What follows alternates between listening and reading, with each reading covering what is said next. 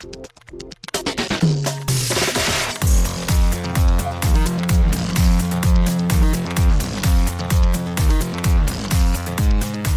and welcome to Too Fast, Too Forever. There's all kinds of family. We chose this one. This is episode 236, Point Break from 1991. I'm Joey Lewandowski. I'm Joe too, and this episode's brought to you by Magic the Gathering, where you could play with cards like the Thieving Skydiver from the Zendikar Rising set. Shout out to Magic the Gathering. Well, shout out to Magic the Gathering and Wizards of the Coast and Hasbro, I think. Walt writes about Magic, because Magic is very hot right now with pandemic and everything. They make lots of, a lot of money. Like Magic's been around forever, but I mean, like, it's hot. That makes sense, because, like, Pokemon cards came back hard. Magic, yes. I'm sure, too. Yep.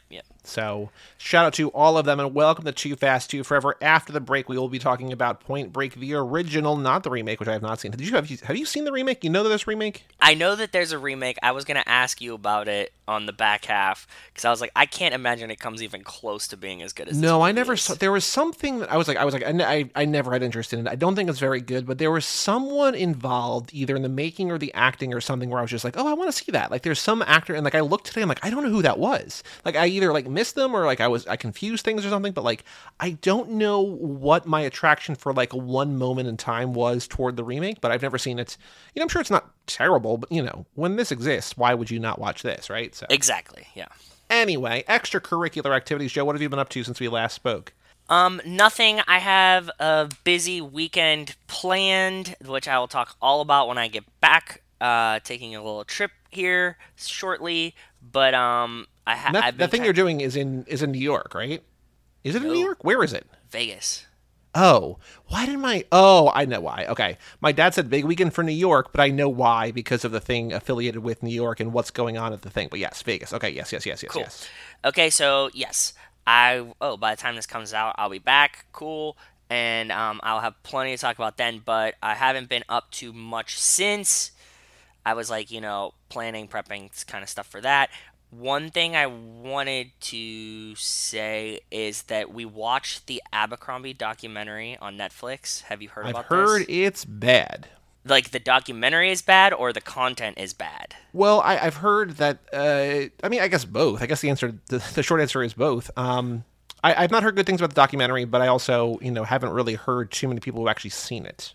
The documentary maybe is not great, like, as a document. It's not, like, super captivating the way it's edited or things like that, but the idea of like a documentary about Abercrombie and like the shit that it went through, it was such like a big thing at the time that we were like of the age to experience it, is very fascinating. So like, it's called White Hot: The Rise and Fall of Abercrombie and Fitch. Yeah, there you go. That's the name of it. I knew, that Abercrombie got in trouble for pretty much like, being racist and stuff like that, but I didn't know how bad it was. So if you have any nostalgia for Abercrombie or just like grew up in that era, it's fascinating to watch because it was way worse than I ever thought it was. Like, openly bad. They said the quiet parts out loud many times as a company. It's just wild to see. So it's a fun drunk watch. Especially if, you or someone loved Abercrombie. It's fun to think about now, being like an adult and being like, holy fuck, I can't believe we lived through that and didn't know how. Like, I don't know. It just wasn't like as open knowledge, kind of. You know what I mean? Yeah. Something just interesting to watch that we watched recently that I was like, holy shit, told a bunch of people at work about it. If you like nostalgia and stuff, like if you like bad nostalgia, it's great for that. Yeah, I've heard that it just becomes basically an advertisement for the new Abercrombie. Like, no, that's like 5 minutes at the end. Like they're like, hey, like look, like we're not shitbags anymore. 98% of it is like, this is the horrible shit that happened, and that's the more fascinating part. So cool. Anything else of note or no? No, that's about it. How about you? What have you been up to? Well, as I told you last week, I finally completed, I beat Elden Ring, which I'm very, very excited about. Thank you so much. Thank you so much. Like 112 hours, I think was the final count or something. I beat we recorded a Wednesday, so I think it was on Thursday. I beat the boss that I was stuck on. Then I was, story wise, I had the final boss to do, and so I've gone back in a couple times just to play around a little bit because you can do New Game Plus, like just keep your same character, same stuff, and just like everything's harder and just sort of start from scratch. You can do that I think, like 6 or 7 times. That's I cool. keep toying with that idea, but I'm like, I don't want to. Like, I'd rather do other stuff, Because especially you haven't since 100%ed it. You just beat it. No, I mean, I don't think, I think it would take hundreds and hundreds of hours to 100% it. I did basically everything of major note that I could do. Okay. But like the New Game Plus is like literally just, you go through the same like a leg game up. from the start. Everything that you've accumulated in the game. Yes. And not everything, but like most things, like the things that really matter. And like every, Okay. you fight all the same bosses, but they all have more health, they all do more damage, all that sort of stuff, right? So. Okay. I've not done that yet because I just the company that made it, this From Software, who did like Dark Souls and Demon Souls and Bloodborne and all this different stuff. Like I've never played any of those games, so I'd rather do those for the first time before I that's spend fun. another whatever dozens, hundred, whatever hours playing the same game again. But it's still, it's great. I feel like I've done so many things. Oh, last Thursday I went to the Devil's game because we got invited by one of our clients, who I will not name. It's really cool. But yeah, it was the Devil's game, and they had some like technology stuff on display there, which was cool. Like things Devils that the won, league right? is playing with. No, Devils lost 5-2. Really? To the fucking Sabres? I know they were playing the Sabres. Oh, God. The end of the hockey season has been really weird, and this has been, like, one of the first seasons where we've had a lot of, like, we're going to rest guys type situations. Oh, okay, interesting. Which never really happens in the NHL. That's something that happens in baseball a little bit, and Football, for for sure, sure. yeah, and Yeah. basketball too. So I guess Yeah. it was time for the NHL to catch up. Yeah, it kind of makes sense, but it's kind of, like, frustrating, Oh, yeah. fantasy-wise, fan-wise. Sure. Type situation, so Yeah, we finally in our baseball league voted this year. We've been talking about it for years, but we finally voted this year to end the season 1 week early. Like it was always. I'm just thinking about that with our fantasy hockey league because it's been like so fucky this past like 2 weeks of just weird shit. But yeah, Because like in baseball, like pitchers don't really go the full a pitcher normally goes not anymore. Now everything's crazy, but like a pitcher normally go like 6 innings or whatever, and like they're like, oh, there's four innings, or like people just they want to rest after the playoffs or whatever. So like it's cool because the last day of the regular season, every game is at 3:00. So like if the championship is close, it has cool like there's a nice like built-in tension there because everything's happening at the same time. So Yes. you either like make That's up really ground or cool. whatever, Yeah. but when your guys aren't playing, it's like, well, what are we doing here? So we're finally, we're going to end the season 1 week early, and just, the last week of the regular season, just there's no fantasy for us, which is fine because it's just, it's better than the alternative, I think. I agree. Yeah, I'm debating the same thing for our league next year because I'm getting frustrated with this. Like it's just been wacky bullshit. But yes. So then Saturday morning there's this annual book sale in the county that I grew up in. That's huge, and they didn't have the last 2 years because of COVID, but they've had it back this year. And so I went with my mom, and it was good. I got a lot of books. It's like $2 for a hardback or like trade paper, like whatever, and just so I got lots of good books there, which is good. Because then a book related, Bob came up on Saturday to do a How to Win the Lottery, which was we haven't done one in a while because we were reading a 1,000-page book. So we finished that. So we did that. Did a long episode that'll be out this Thursday, not Was the tomorrow book as we good? record, but next week. Yeah, book's great. Book's awesome. Awesome. Bob has read it 3 times. I'm actually starting to reread it like very slowly because I just like there's so much to take in, and I feel like I missed stuff, like a lot of stuff. So I'm just rereading it now, as I also read the next book that we're going to cover and whatever. So. So that's good. The book is called The Instructions by Adam Levin. So if anybody out there wants to, it's not depressing. Well, I mean, it kind of is, but it's not like depressing in the other way that other things that I've talked about are. But if you want to read a very long, good book, or just listen to our episode about it, The Instructions by Adam Levin comes out next Thursday, the 5th, Cinco de Mayo. So keep it out for that. Cool. Oh, we did 2 episodes of 1999 the podcast this week because episode 2, which is Star Wars The Phantom Menace, will be out by the time this episode comes out because that comes out on Monday. So we recorded that episode last night, and then John and I also did an episode with about the Blair Witch Project. So we did 2 Oh, that's fun. good movies, good episodes. Yeah, so those are every other Monday, as John both succinctly and confusingly said on our last episode. That's every true, other yeah. Monday, he's got an episode every Monday, but it alternates with Hard to Believe. And then what else? Is there anything of note that I've seen? Oh, I saw The Northman with Bob, the new David Eggers No, the new Robert Eggers. David Eggers is the author. The new Robert Eggers movie. Have you seen advertisements for this? Do you know Robert Eggers, the guy who did The Witch and The Lighthouse and stuff? Okay, yes, I know that now. So The Northman is Somebody's the Alexander in it. Skarsgård movie where it's just like a revenge, like it's basically Macbeth.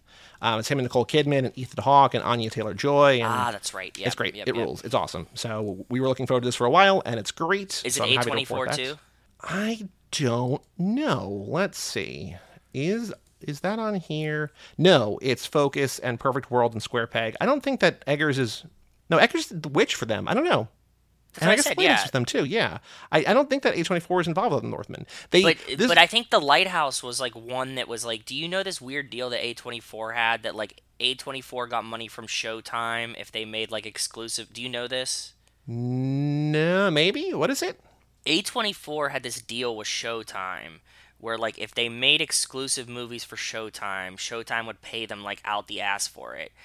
And like so they had this deal, so like 5 movies a year would be like A24 but also come out for Showtime, and I think The Lighthouse was one of those. And like that's when I found out, because I was like, oh, like it didn't get a theater release or something. No, it did. It did? It did. So a smaller theater release than usual for an A24 movie. Well, I mean, so A24 is like an indie darling, but they make way more movies a year than you have any idea that they make. Like, no, I have to fuck it. I'm subscribed to the collection, so every time they release a new movie, I see it.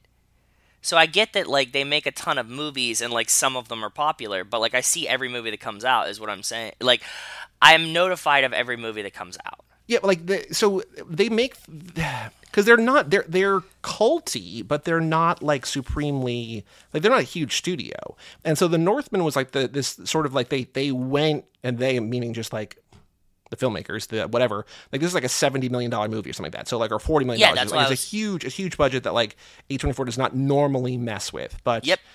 A24 does like a lot of like straight to digital and whatever. And so the deal, it sounds like that they have with Showtime is not really unusual. Like, you know, a lot of distributors will have like deals with like some kind of outlet or whatever to like promote their thing or whatever. I don't know. Yes. But yeah, it was like a weird thing. I only found out about it, and I only thought about it because I remembered it from when The Lighthouse came out. Gotcha. Okay, cool. But yeah, The Northman's great. I highly recommend it if you just want like badass Nordic revenge stories. But it's basically Alexander Skarsgård and Anya Taylor-Joy, and great, really, really good. So recommend that. And then I think that's it of note. So we have a Patreon page, TooFast2Forever.com. Shout out to Cassie Wilson, Ben Milliman, Nick Burris, Alex Ellenen, Justin Kleiman, Brian Rodriguez of High School Slumber Party, back from a mini hiatus. Haley Gerbies, West Hampton, Jerry Robinson, Dan the Duke, Hayden, Renato DiDonato, Michael McGann, Lane Middleton, Lindsay Lewandowski, Nate Milton of the Kings of Sport, Jason Rainey, and Jessica Collins, a.k.a. Montez. Thank you all so much for supporting the $5 a month level or above. If you want to get in on the fun, again, TooFast2Forever.com. Even $1 a month gets you in the door, and you get to vote on the heist stuff. It's very exciting. It's super exciting. I think about Montez a lot now because the Pirates are playing baseball, and the actual real life Montez Oh, yes. is dating a pirate. So I think every time I see him, I'm like, man, Vanessa Hudgens' boyfriend is out here again. And I think about Montez as well. Montez, the queen of the desert, queen of Coachella, Vanessa Hudgens, Gabriela Montez. Yes. Which actually that was funny because he was batting and Rachel was like telling me like, oh, like she's at Coachella right now. And I'm like, that's right. She like has to be an influencer kind of person. He's playing baseball, so he can't be at Coachella with her, you know? Yeah. So she's just like running around Coachella taking Instagram pictures by herself. Well, she's managed to turn the Coachella thing from like a joke into a thing that she like legitimately makes money on, and is like, you know, people wait for her and like the outfit she's gonna wear. Like it's just it's weird, but like she's really made it work. So shout out to no judges on it. Montez. I'm just saying, just like, you know, she's out there doing her job, and like you'd think it would be like, oh, we can go to Coachella together, but you're like, you play baseball, so you play like 6 games a week or whatever, and like he can't be there. So, and it's not like it's really convenient. Like even if they were in LA, it's like, you know, it's 3 or 4 hours in by car. I guess they get a chopper or whatever. I don't know. It's not convenient. So no, you know, shout out to Cole Tucker. Exactly. Pirates shortstop.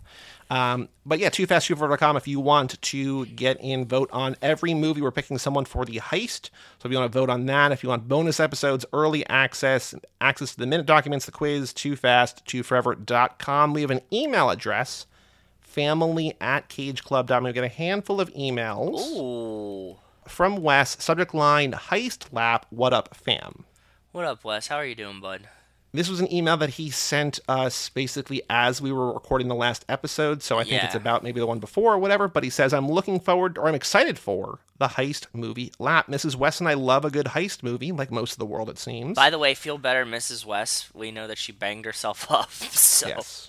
Yes, she did. So we know that she's catching up on Too Fast, Too Furious right now. Her favorite podcast. Her favorite podcast, so like when she gets to this episode, just know that we feel bad for you and that we hope you feel better. Yes. Also, if you're, she's fine. She's going to be fine. It's not like it's, Oh, yeah. She's totally, yeah.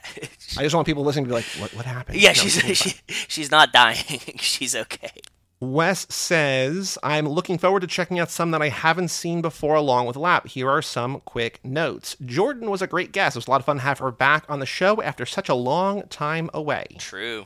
Your debate, argument, about the heist team was some of the best on-air content you've had in a while. It was a lot of fun listening to everyone try to justify their picks. I'm glad that you liked it. I also greatly enjoyed it, and I really like this idea of building a heist team a lot. I posted my suggestion of everyone building individual teams and having the patrons vote on a patron team before I realized you're also picking from every movie. That's a lot of characters to track. It's like the class action lawsuit of a heist team. In the end, each member will have like $1.27 as their payout. I'm still building my own team, and I'm sticking to just the F&F movies. Well, you're welcome to do that, sir. I'm glad that you're playing along. Playing along at home is a lot of fun, so thank you. Which brings me to my pick. Before anyone on the show made their choices, I was thinking Jesse, who is what Jordan nominated. I assume he will be on level with whatever the technology is at the time of the heist, Fair. so I'm not worried about that. But what the team really needs is a super mechanic. I know everyone in the movies now is a super mechanic, but they don't have just a mechanic specialist. It's the thing that everyone does. It's a role kind of taken for granted. Tej kind of started toward that path, but they made him the hacker. I hoped once Ramsey came in, they would have shifted him back to the mechanical-based stuff, but now he's just the tech guy. I want a MacGyver character, and I think that it realistically should be Tej in the films, but it definitely could have been Jesse if he hadn't died. I mean, in F9, they try to make it seem like his thing is circuits. It's like, that's not a thing that, there's no evidence that he's been circuits for for 2 decades. That's true. And the thing with Jesse is like, he was like the designer, but we never see him really wrenching, right? It's always like Dom and Brian doing the work. Mm-hmm. So like, True. So that's my kind of caveat there if you want the mechanic.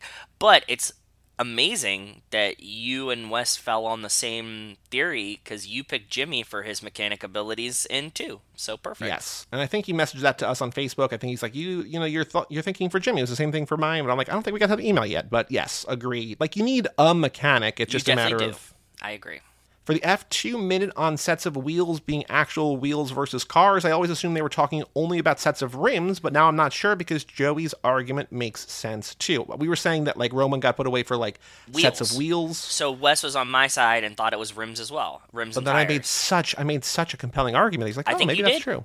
I think you did. The only thing I would say with a jail sentence is rims can be expensive and the penalty would be related to the value of stolen goods in his possession. So depending on the value of the rims, he might have gotten several years. Plus, it might have been a chop shop situation where someone else stole the cars and he's just taking the rims to resell them while the rest of the vehicles are divided up among other individuals. I'm leaning more toward Joey's interpretation now, but it could go either way. I don't think we ever came to like a solid conclusion, but both made sense to me in different ways. Yeah. Mrs. West got very lucky and ended up with a South by Southwest Platinum badge this year, and it was at the South by Southwest premieres for Everything Everywhere All at Once and The Unbearable Weight of Massive Talent, both movies that I've seen that I've talked highly about on this show. Yes. For Unbearable Weight, she happened to be sitting just 10 feet from Nicolas Cage, oh my god, Pedro Pascal, and Jimmy Simpson, who was there for other projects. She liked them both a lot, but she couldn't stop talking about how much she just loved Everything Everywhere, and how much she wanted to see it with me. I took the day off on Monday. We finally made time to see it together. I loved it, and luckily knew nothing about it going in. I don't know anything about it. I'm planning to watch it soon. Rachel's hype on it, and I just saw like semi-press tour stuff about it on like the morning news as I was drinking coffee this week, so I'm excited. It's great. Everybody that I trust has said it's great. Actually, my sister asked me about it too. She was like, "Do you think this movie is good?" Because like a lot of people I don't trust say it's good, and I was like, "That's funny," because like everybody I do trust said it was good. So Yeah, let's see what the actual what the number on Letterboxd is at right now, because it was at a 4.6 average, which is just absolutely insane. Everything Everywhere All at Once is still at a 4.6. So, insane, yeah. yeah. One last thing right before I started writing this, I saw Vin Diesel's post about the new movie. Well, this is an old post because there's newer posts about the movie. Oh, yeah. We finally have a title and a logo after F9 and his photo of his kid with FX shaved his hair. I wouldn't have been surprised if that had been the title. I also thought it could be Fast X Furious because it sounds like Fast and Furious. Fast X makes the most sense to me, though, because we've known for a long time there's going to be a two-parter, but didn't know what to call them. I'm now 95% sure we're going to get Fast X and Furious X. F6 was originally going to be two movies. The first one just called Fast and the second one called Furious, so this fits that theme.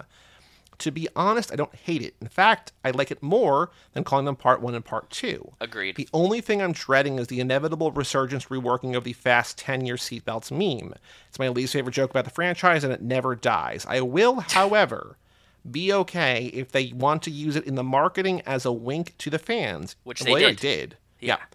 In fact, if they don't use it in the marketing, it's a real missed opportunity. It's a lot like the going to space thing. It was such a played-out joke that I dreaded them doing it, but I think there's a way to do it that says they recognize the memification of the franchise while still being clever and not becoming a parody of themselves. That's it for today. Until next time, stay furious, Wes. But I think it's a good point. I agree that if they go Fast X Furious X, I will really enjoy that better than Part 1 and Part 2. Or 10 and 11, or any other iteration of that. It works best. Then, later that day, someone bought 4 t-shirts of Brian Supra from our shop. I don't know why you bought 4, but thank you, whoever that is. Bought 4 copies of Brian Supra. Don't know the size, don't know the color, don't know anything about it, but the 4 new t-shirts, logo. So thank you. Yes, the new logo. Mm-hmm. That's awesome. Congrats. Wow. I wonder who, but why did you need 4? Now I have many questions. I know. I don't know. I have so many questions now. Damn it. If you bought the 4, please tell us who you are. Yes, please. And why did you need 4? I mean, like, I'm happy you bought 4. Like, do you literally have 4 friends that also listen to this show? That's insane to me. 3 friends. I doubt that. It's probably 4 different colors for the same person. I don't know. Yeah. Okay. Yeah. I need an explanation, please. family@cageclub.me. Although if you're buying 4 shirts, you know the email. Yeah. Almost certain. Then we got a YouTube comment, which is actually productive, a good comment. Stephanie Page commented on our video for The Long Kiss Goodnight, which we covered a couple Christmases ago. Yes. And Stephanie said, I'd love to see Dove Cameron or Lily Reinhart play Sam's daughter in a future sequel. And Sam's daughter is Gina Davis, the main character. Yes. So do you know Dove Cameron, Lily Reinhart? Do you know those names? Or Nope, those 2 millennial, 2 Gen Z names for you? 2 Gen Z names from you. So Dove Cameron has one of the biggest songs in the world right now with Boyfriend. It's always on the radio. Okay. She was in The Descendants. She was on Agents of S.H.I.E.L.D. She's been in a bunch of places. Okay. And then Lily Reinhart's one of the stars of Riverdale. So, okay. 2 attractive, popular, Gen Z type, millennial fan, whatever, to play Gina Davis's daughter. So, agree. I would love more Long Kiss Goodnight. Next email also from Wes, or once again from Wes, with no subject. He says, what up, fam? What up, Wes? I remember when Millennium came out. This is the show that I was saying that was made by the guy who made The X-Files, but isn't very good. Yes, I remember when Millennium came out, I was so hyped on it because it was late 90s and I was 12. I don't think I watched more than a handful of episodes. I loved The X-Files, but never made it through Millennium, which, agree. Hard agree. He says, this was a tough choice for the heist crew member. Oh, this is for Too Fast. He says, Monica was my first thought, Monica Fuentes. Yes. Because she's the most competent, but she's a cop and doesn't seem like she's ready to turn bad. Yep. Maybe instead I'll pick Suki because the fact that she did the jump in the first race tells me she has no problem fully committing to a plan and rolling with the punches, even when the outcome isn't certain. Feels a little weak to me, but it's a shallow bench to pull from here. Until next time, stay furious, Wes. Well, I will unveil now. I actually don't know the final vote. Okay, of course. Of course. So tied. Team choice number 3. So in third place with 2 votes, 25% of the votes. We had 8 votes.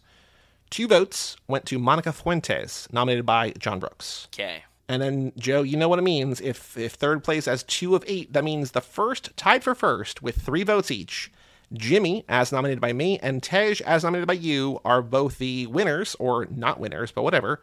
But they will both be in the pool to be drafted at the end of the lap. So, congratulations to Tej and to Jimmy. MC Jin. I am now 3 for 3. I mean, one's a tie, but compelling arguments. I'm looking for all the little victories here. Yeah. But thank you for writing in, Wes. I don't know. Actually, I want to see if Wes, I think because I looked earlier. Oh, Wes did vote. He voted for Jimmy. Okay, cool. Because I was like, remember he was like, oh, the same thing. He just wrote in that email or whatever. And then at one point he hadn't voted yet. I'm like, I need this vote, Wes. you clearly side with me. Come on, man. And then he did. So, from Alex for the heist for Too Fast, subject line 2F2F. Okay. Dark horse heist candidate from 2, Fonzie. I mean, he clearly has some legit creds. He ends up in Jaconde's crew in Furious 7. What aren't they telling us? Interesting. That's a good point. Good, very good point. But is he playing the same character? Because he's like a stunt. Are we sure it's Fonzie playing Fonzie and not Fonzie playing someone else in?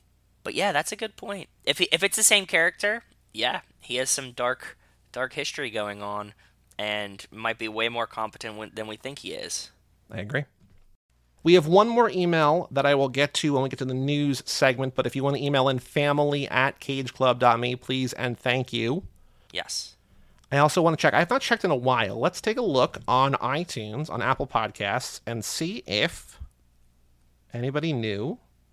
I have the tendency to like just search for Apple on my phone, and it's like, no, everything's Apple. Just call podcasts. Yeah. Any new reviews? No new reviews since Lane reviewed us in October. So if you want to leave us a nice review, 5-star review, hopefully, please, thank you. Go to Apple Podcasts or wherever you leave reviews, whatever you listen to, wherever you listen, and just do that thing, please and thank you. But Joe, on the streets, news about the Fast and Furious. There's some news.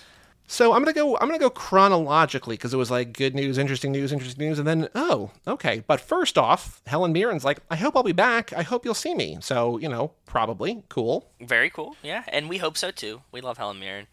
We talked about this before. Like she kind of transcends the Hobbs and Shaw, Fast and Furious feud situation. So like, give us more Helen Mirren. I'm fine. Put her in everything. I don't think anybody will have a problem with it. She transcends them having a tiff.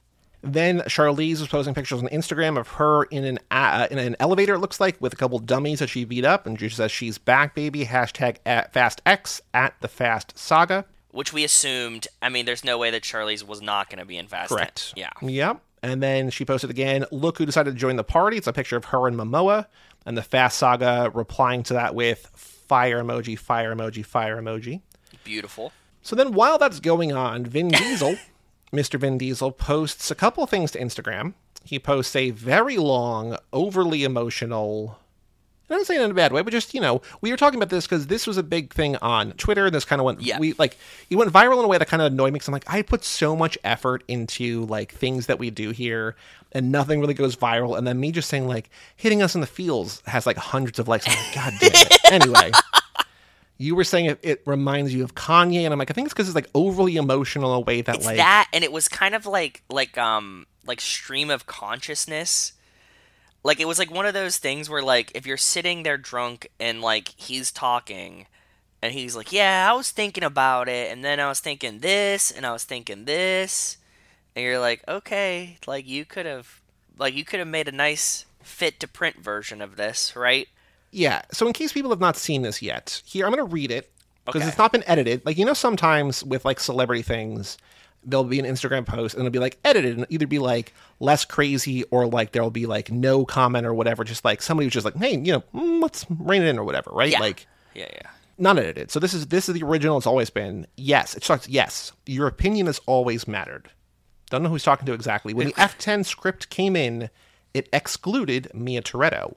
Which sounds a little skeptical. I'm a little skeptical of that. So we think about it. She leaves 7 with Brian because Paul dies, and then they bring her back for 9. But it feels like now she's firmly in there, right? So like, why would she not have been included in the script? It doesn't make any sense to me. Someone whom I've attributed the brotherhood of Dom and Brian to. I was so disappointed that I couldn't see how I could continue. And I do want to point out, so Fast X, the new script, the new screenplay, was written by Justin Lin and this guy Dan Mazu, who wrote Wrath of the Titans and nothing much of note. So it's basically a Justin Lin script, right? Okay. After all, I wasn't going to make another Fast unless Brian was back in 4, so going all the way back to number 4. I don't need to remind you of the studio's petitions. You sent the studio for Letty's return at the end of 5. I think he's talking to the fans, I think, right? Yeah, this is all your opinion matter. It's definitely like he's speaking directly. Like, it should have started out, yes, fans of the Fast and the Furious. Like, if you just add that, boom, okay. See, Side note, he writes. Yeah. Side note, he writes, you will never believe who corrected the very important role of Mia, my daughter, the alpha angel, who told the director very plainly and honestly, no Mia, no Fast 10. Haha. The irony is that the day she was born, I was filming with Jordana and Paul, and it was Jordana who I first told. Profound, right? There isn't a day that goes by that I don't want to turn back time, talk Pablo out of heading back to LA that Thanksgiving weekend. Which is kind of a shitty. I mean, I can't imagine. Like, thankfully, I have not had like a really close friend die, so I can't imagine, like, you know, literally making a thing with somebody that you've worked with for 12 years, and then just like, you know, it's like you going to Pittsburgh and then like, you know what I mean, just gone, right? So just like that, I can't imagine. But it's like, what would you have said? Like, if I'm like, hey, I'm going back home for Christmas. And you've been like, man, I wish I would have talked you out of going home for Christmas. And you're like, I don't know. Like, I don't really hold it against him because I think it's grief being like, I wish things were different. Like, I wish he hadn't died. But it's still like, it's not, you know, it's not your decision, or it's not what, I don't know, whatever. Every Fast film I make must at the core always honor my brother Pablo. In the real world, I will always look after his family because in the real world, he is family. When his daughter asked me to walk her down the aisle, I tear up and then do with pride and honor. When his mother asked me to bring Brian back to the screen, well, I don't have to tell you how serious I take that. Fast could never have been here without the profound love and brotherhood between Dom and Brian established in 2001. Yeah, I'm talking too much, but damn. Life is short and your comment touched me and hit a chord. Thank you for believing me in us. No idea. I won't rest until I make you, him, and the universe proud. All love, always. Yeah. So then Jordana says, I love you, brother. So this post has like 1.7 million likes. Jordana says, I love you, brother. Got 15,000 likes. Michelle Rodriguez responds and said, ain't that the truth? Got 4,800 likes. Tyrese says, vroom. Love the poetry, love your heart. That's got 9,000 likes. Wildly off base, Tyrese, but thank you for joining in again. So then people are commenting on this post, like the original post for Fast X, like the day one, whatever. And he's like responding to people, and like these are kind of edited, so who knows what, but like he's like listening, taking these things to heart and like responding to fans, just like this clearly means so much. Okay. Then 5 days ago, he posts a 20-second video with him and Justin Lin. Did you watch this yesterday? I saw a screen grab of it. No, you need to watch this. I'm going to put the audio in here. Please. So listen to this. It's 19 seconds long. What do you think, Justin? Week 1. Just finished week 1. How does it feel?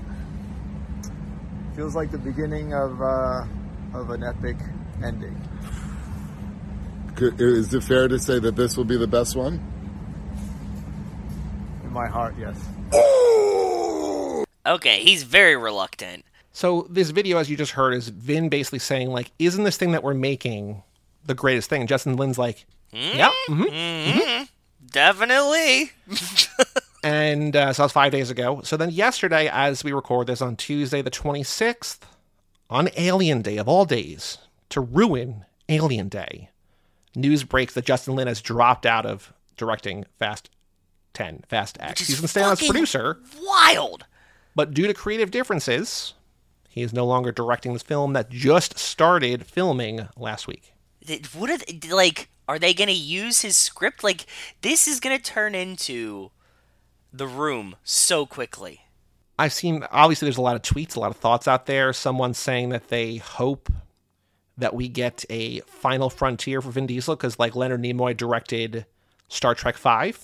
Okay. Which I don't think is very well received. Okay. The thing with Star Wars or Star Trek movies is that the even number ones are great and the odd ones are not as good. Okay. So I haven't seen any of them, but 5, last time I checked, 5's an odd number. Yeah. So I don't know that it's great. So, I mean, look, we try to be positive on the show. I would love one day to talk to Mr. Vin Diesel. I think it would be amazing. Yes. That said, there are very few people who have the power or the authority to, like, usurp Justin Lin. And even though we don't know what happened, I think it's kind of clear what probably happened. Yeah, I think that the creative differences can only be between two people. Because, like, Chris Morgan left, like, right? Chris Morgan is now on the Hobbs and Shaw side of things. Which is so that could have been bad or could have been fine. We don't know, but it's like that's a choice. And he's like, hey, you know what? Hobbs and Shaw starting. I'm just gonna head over there and do all the Hobbs and Shaw things. And you're like, okay, cool, whatever. And so, you know, if you think about the architects of the franchise, there's basically three people, right? There's Vin Diesel, there's Chris Morgan, and there's Justin Lin. And one of them is gone. And now it seems like maybe the one pushed the other out to a certain extent, right? Like, staying on as a producer means you might not even be on set. You might just be, like, you know, watching dailies or even, you know, who knows? And what we always say is, like, there's great tonal and story shifts when Justin Lin is not involved. I've said this, after you said this, like, it unlocked something in my mind. I kept saying it for, like, every guest for a while. But your whole idea of, like, looking at 9 like it was Fast 4 and being like, you know, 5 was so good, so imagine what he's going to do with 10. I'm like, that's so you're right. Yeah. And now, don't know. And he seemed that he had ideas, right? Like, apparently that did not include Jordana Brewster. But I don't think that he could have... See, this is what's so hard for me to believe, is that, like, okay, we say that, right? We talk about, like, you know, the 4, 5, 6 arc. The other thing that I argue all the time is that he gives us so much fan service. Is Vin trying to take the credit for the fan service with that first post and be like, it's me who, like, is the one that goes to space and stuff? Or were we somehow falsely attributing the touches that exist in Justin Lin Fast and the Furiouses about fan service, which I think can't be true because they don't exist in, like, 8 and 7, right? Yeah. Like, those aren't as, like, quirky and weird and don't have the, like, surreal or superhero moments or going to space or any of these things that we get in 9 that I'm like, oh, fuck, look, like, Justin Lin's back. Like, we get these again. But Vin takes credit for it with the first post of being like, I brought Jordana Brewster back, I brought Letty back, I brought Paul back. Well, not even taking credit. He's just like, I listened to you, the fans. Like, it almost feels preemptively like he's like, you know what's up, and I want to listen to you. And I'm going to deliver for you. Yep. But I don't think that he did in 8 at all. And Justin Lin wasn't there. So I'm saying, like, the you could say that, but the evidence is kind of pointing me in a different direction here. Yeah, you're not wrong. So the question now is who's going to direct it. It feels like the obvious answer is Vin Diesel. Yeah. In spite of his celebrity and his proximity, I don't know that Universal would trust a $200 million or whatever it's going to cost project to essentially a first-time director. I know he did Los Bandoleros. I know he's done, like, you know, short films or whatever. But, like, okay. Like, as far as movie making is concerned, he's a first-time director. Yes, I agree. So he seems like the obvious choice, but also a long shot. Very long. Reaction Rocket and Vivek were talking in our Twitter replies, and Vivek says James Wan doesn't seem to have anything on his plate other than Aquaman 2, but that seems like 2 huge movies to do at the same time. I don't know if that's going to happen. Yeah, because it's like, it started shooting, so, like, they're going to send everyone home? What script are they using? Can they make parts of the movie without a director? Doesn't seem like it. So in theory, like, when you're making a movie, there's, like, the second unit director who does, like, stunt work, because that's generally stuff that main cast is not in. Okay, I mean, it depends on the thing, but, like, you know, classically, like in the 90s movies, like helicopter stunts and whatever, it's people who, like, aren't, you know, it's not Arnold Schwarzenegger jumping out of a helicopter. Yeah. It's just like, it's a guy that looks like him or whatever. So generally, historically, you could do that kind of stuff, but you have the cast on set, so you're just going to let them cast sit? on set. You're literally filming. You started filming last week, so yeah.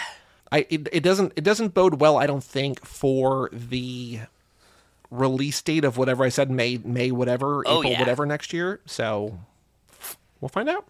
It's gonna be a wild ride, man. And this like producer thing, like, are you just a producer because you wrote most of the script?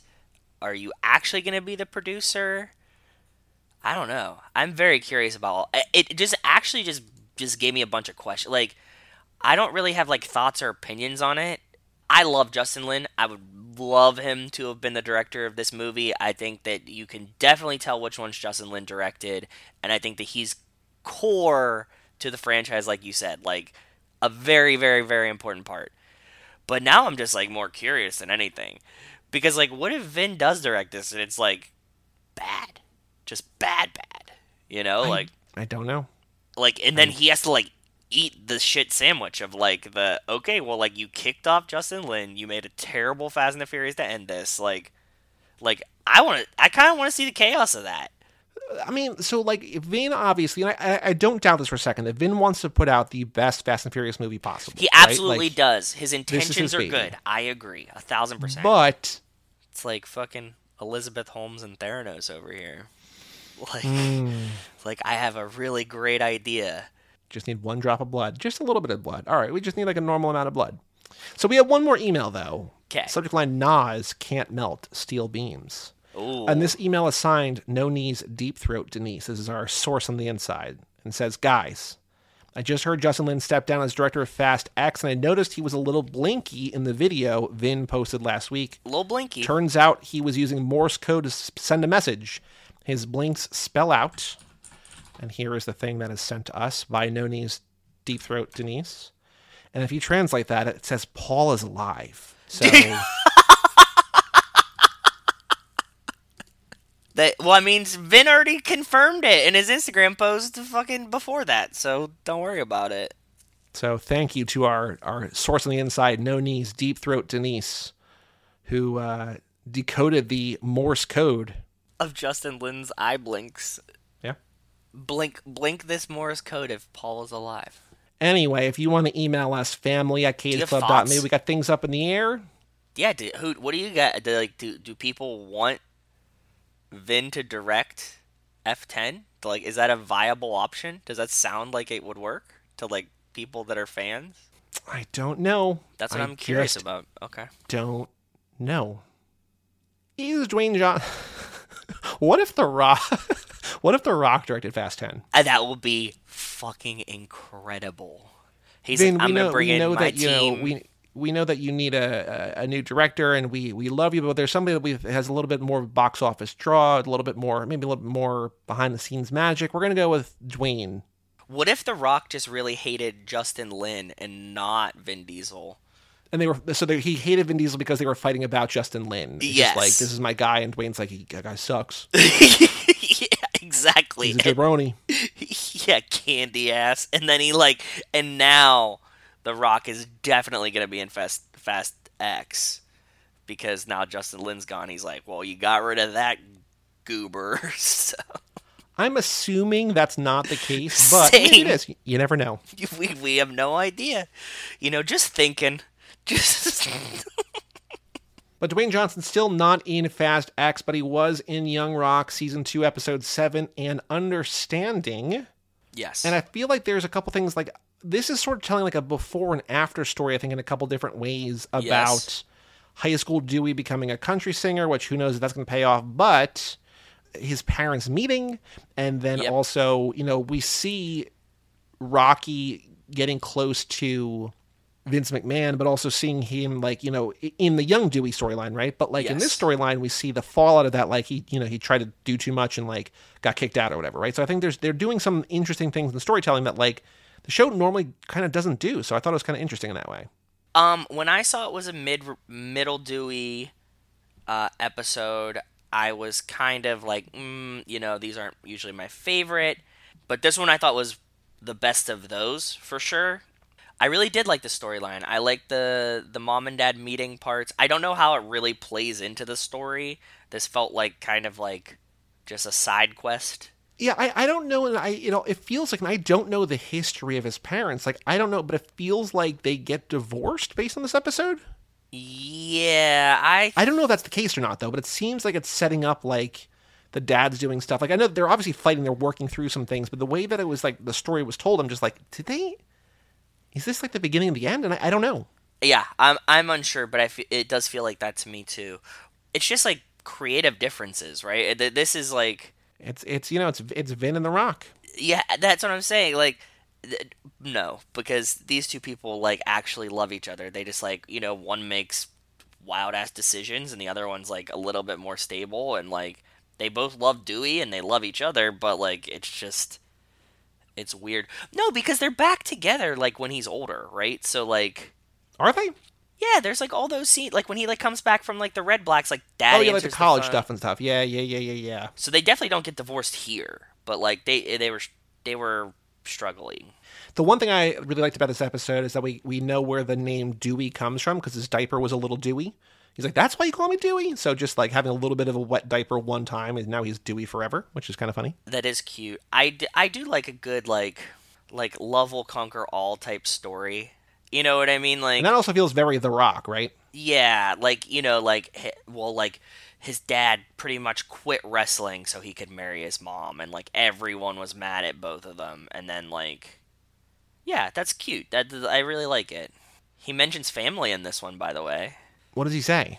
You guys just pretended like your dad didn't like, totally fuck this up with Vince McMahon, and he's like, look, man, when it comes to family, you gotta do what you gotta do, or something along these lines. And I was like, oh, he dropped the family. They also have in modern day, they have him sort of like what's been like what seems to be the season-long conflict of like confronting his bully. Yes. Just like effortlessly overcoming this by just like acting like a wrestler and just saying welcome to the show, and he does the eyebrow, just like, hey man, like I'm here, like let's work it out, and like the audience seems to eat it up. So just like, okay, sure, you could have done that like 4 episodes ago, but sure.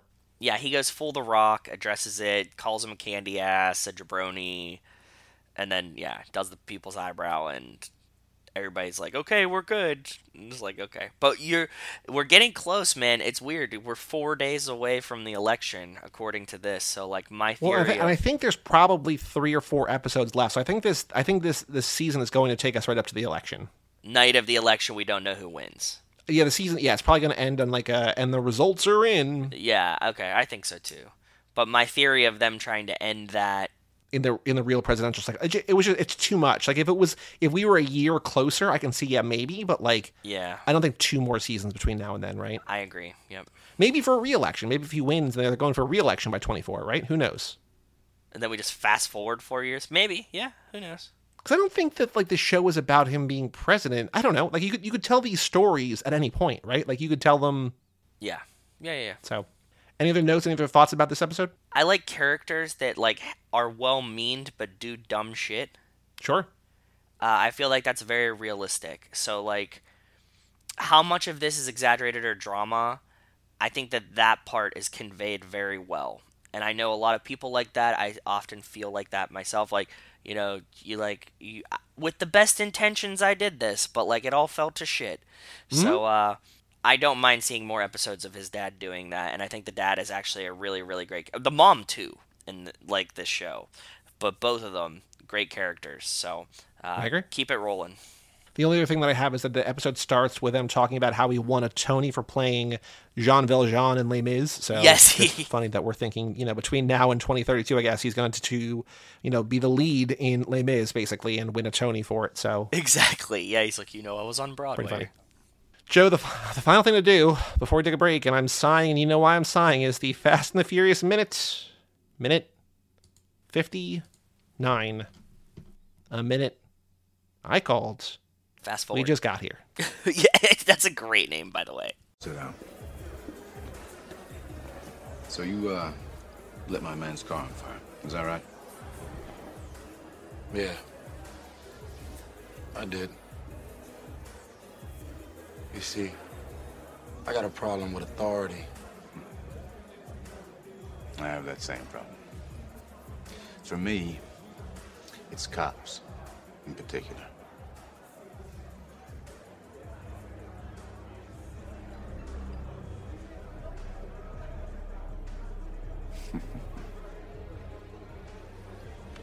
Let's take a walk. Come on. We just got here. Now we're leaving. Let's go.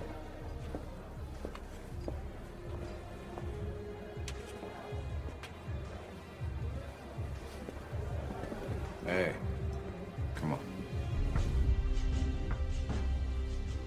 So in this minute, Bryan, Roman, and Carter join Monica in sitting down in Carter's booth. There's a tense standoff where Roman and Carter share a, quote, problem with authority. And even though they just sat down, Carter decides to bring them somewhere else as the minute. And the "we just got here" line is a line that Monica says in the minute because there was such buildup. I think this is objectively, unintentionally hilarious because there was such buildup to getting to this thing and being like, oh my God, he's staring at us from across the club. Like, we don't want to go over there. We're waiting for him. She's going to send somebody. You know, take a seat. We're in my booth, whatever. Monica full decompress, right? Like arms up, into the couch, fully splayed. They sit down, and he's like, so you lit my guy's car on fire. Roman says, I got a problem with authority. He's like, me too. Let's go. Yep, that's it. That's the whole thing. And, you know, we just rewatched Too Fast for the episode last week, and I know that I was watching it like, oh, where's the next minute? And I didn't have as clear in my mind how much of a waste of a minute this was, because it's like, we got to the thing, we sit down, there's this whole, like, ordeal, there's, like, this bravado, there's this standoff, whatever, and then immediately, let's get out of here. Yeah. And Monica rightly says, we just got here. I literally just sat down. Yeah. Do we think that this is like a cocaine reaction? I don't know. So I think it's more just Carter being insane, right? Yeah. But so my question for you about the cops, right? Because the way that the minute is filmed, I wanted to talk about this. Go ahead. Yes, please. Go ahead. The movie makes it seem as like if Carter knows that Bryan and Monica are both cops. Yes. So in literature, this is called dramatic irony, where the audience knows things that the character does not. In my mind, think about it rationally, I know that Carter is not rational. There's no way he knows they are cops because he would murder them. It's not like he's like trying to like prove to himself that he can like supersede the cops or whatever. No. So when he's like, for me, it's cops in particular, and like the music swells and we zoom in on Bryan and Monica. But he turns to Bryan. And Bryan and Monica like awkwardly looking at each other. But they're not. That's the thing. Bryan and Monica are definitely not looking at each other because Monica is behind Carter. Mm-hmm. And when they finally show Carter's face again, she's staring kind of like into the distance, right? Like in between Bryan and Carter. It's so weird, and like the way that it all comes together makes it feel very, very soap opera-y. And I know that like this is not necessarily, like, this is again my least favorite of Too Fast, but like any of the movies, this is my least favorite movie. But like it just makes it seem so dumb. It does. It really, really does. Carter's definitely looking at Bryan. I don't think Bryan is looking at Carter. Bryan should be looking at Monica, but he's definitely not, because that would be like a huge be like if he's like, I hate cops, and he's like, huh? And just like turns. Like, right. That would be pretty awful. So I think Bryan's just kind of like gazing into the club, staring ahead, trying to not be like making eye contact, like, oh shit, is he talking about me? So I thought that Carter might be looking at Bryan being like, I have a hint that you might be a cop. But I think it's just like his grandiose welcoming kind of situation, because he like is looking at Roman as like in his mind as cops, and then he like looks at Bryan to like see their reactions more so than accusatory. I'm just trying to like, because the movie is saying to us, Carter is going to hate to find out that these two are cops or former cops or working with cops, right? And like, we know that he's a criminal. Yeah. Like, it's not a surprise that a drug lord hates cops. So, like, what are you telling us here? I think it's just for dramatic tension for when they reveal that there's another cop, right? And he's going to, like, torture the rat detective. Watching it in 1 minute segment, it plays really badly. There is one great thing in this minute, though. Tell me. Which I don't know if I've noticed before. What? But as they're leaving, Roman reaches for the spare cigar. I have not noticed this, and I'm glad that we like watched this minute specifically for this. Carter goes, "Hey, come on," and just like stop. Hey, like, leave it. No, he takes what he wants. He takes his cutter. He takes the cigar he's smoking, but he leaves him behind. And Roman, just being Roman, goes for it, and he goes, "Hey, come on." So no, he says, "Hey, leave it." I thought he says, "Now we're leaving. Let's go." And then he says, "Hey, come on." Okay. But yeah, and also he just got in trouble for stealing the cigar cutter earlier, and he goes to steal from him again. Amazing. Fool me once or something, right? Is there anything? Is there anything you noticed in this minute? Because like it's the same thing. There's nothing going on. It's such a weird waste of a minute for our purposes. I really like the shot of the two guys, Elion and Fidel. At the very end, the very, very end. Yeah, the very end of them before, like, facing them before they come down the hallway. I think that's a really good shot. I like the hallway, but there's also nothing in this hallway besides, like, fuzzy, circled, red club bullshit. And, like, a couple candles at the back. It's like, very, very weird that you'd... What is this for? Like, who goes in this hallway? And why is it decorated but also not being used? Like, it's not even like a hallway to the bathroom or something like that. You know what I mean? Did you mention the two people that passed by at the very, very end too? No, but they're like outside. It's like not even the same place because like the hallway doesn't lead to there. Well, like as they are walking down this hallway and Elliot Fidel, there's like a quick insert shot, but then there's like a man and a woman walking behind them, like looking at like, ooh, what's going on over here? It's just like I don't know where this is. I don't know what. I don't. Nothing about it makes sense. Yeah, I don't either. And the goddamn it, the Pearl is a Haagen-Dazs now, and we can't go check it out. Maybe this is like... What if the upstairs, the Haagen-Dazs was just like a club? That's essentially what it is. Yeah.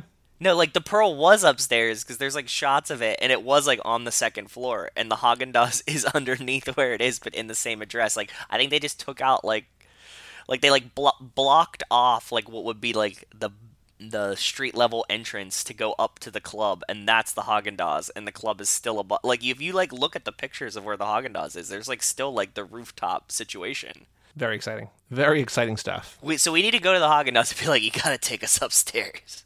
I'm down to take a Too Fast road trip, but we have to do the first movie first because like there's actual things supposed to like, oh yeah, we'll go to Too Fast and we'll go to the Haagen-Dazs that was once the Pearl. It's like, what? Why? What are you guys doing? Yeah, it's so strange. Yeah.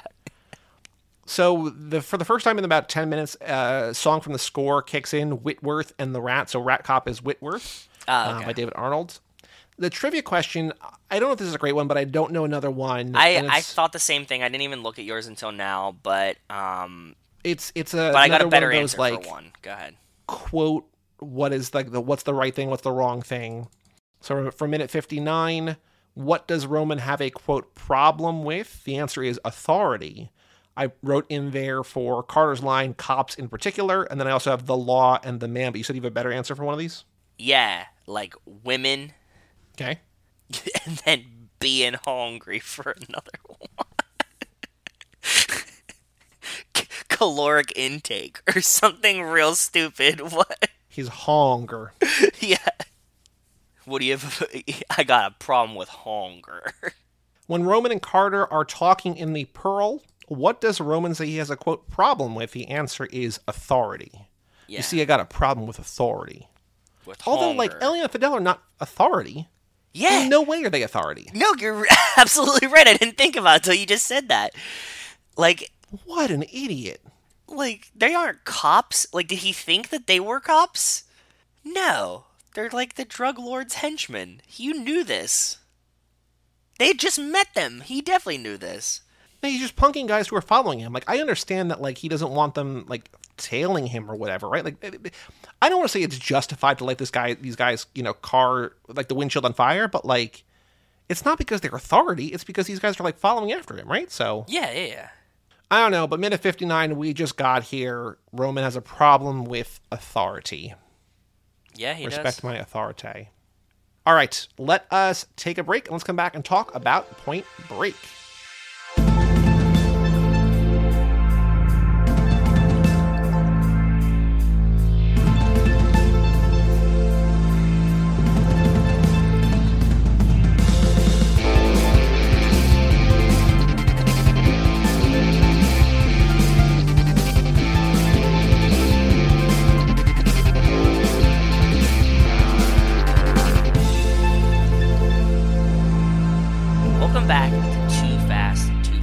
This is episode number 236, Point Break.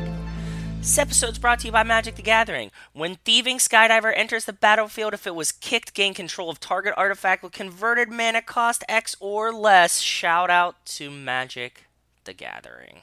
Well, shout out to Magic the Gathering once again. Welcome back to Too Fast. Now we're talking about Point Break, the second pit stop in this heist lap. Now, I'm trying to think. Obviously, we've both seen this movie multiple times before. I've seen it a bunch. We both love it. Yep. Had you seen this before my quote-unquote going-away party when you came to visit? I was actually going to say that. No, I had not. I am very thankful to all of you guys. It was a fun way to view this film for the first time. When Joey was moving to Texas, he had a going-away party with a bunch of his friends, Fantasy Baseball League people that I know now. We watched it, outside Ben's house. Yep. Mm-hmm. On a projector screen with a bunch of, Larson, Mike Manzi. There was, a bunch of people. Maybe Jordan and Kara, too, right? Maybe. I remember Kara for sure might have Mike been was there there. because he gave me a gift, and I know Larson was there because I remember Larson being like, where have you been hiding this kid? Just so in love with you. Yes. Duke might have been there. I don't know. But yeah, this was 2014. Ben was just like, hey, after it gets dark, we'll watch a movie in my backyard. I got the projector, blah, blah, blah. I just picked the movie. I'm like, okay, let me think about it. And then I was just like, oh, Point Break is one that if you've seen, you would see again. If you haven't seen, it's a movie that most people I think would enjoy.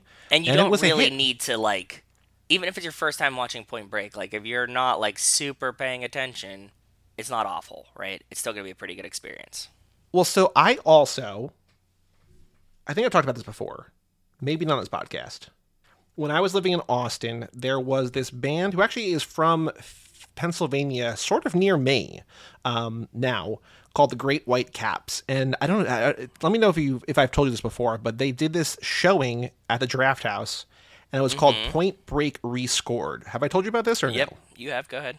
So this band, it's a surf punk band, surf rock band, said, we love this movie, but the thing about it is that it's a movie about surfing that has basically no surf music in it. There's no surf rock, there's nothing. It's just it's, score. It's like action score, it's 90s action score, whatever.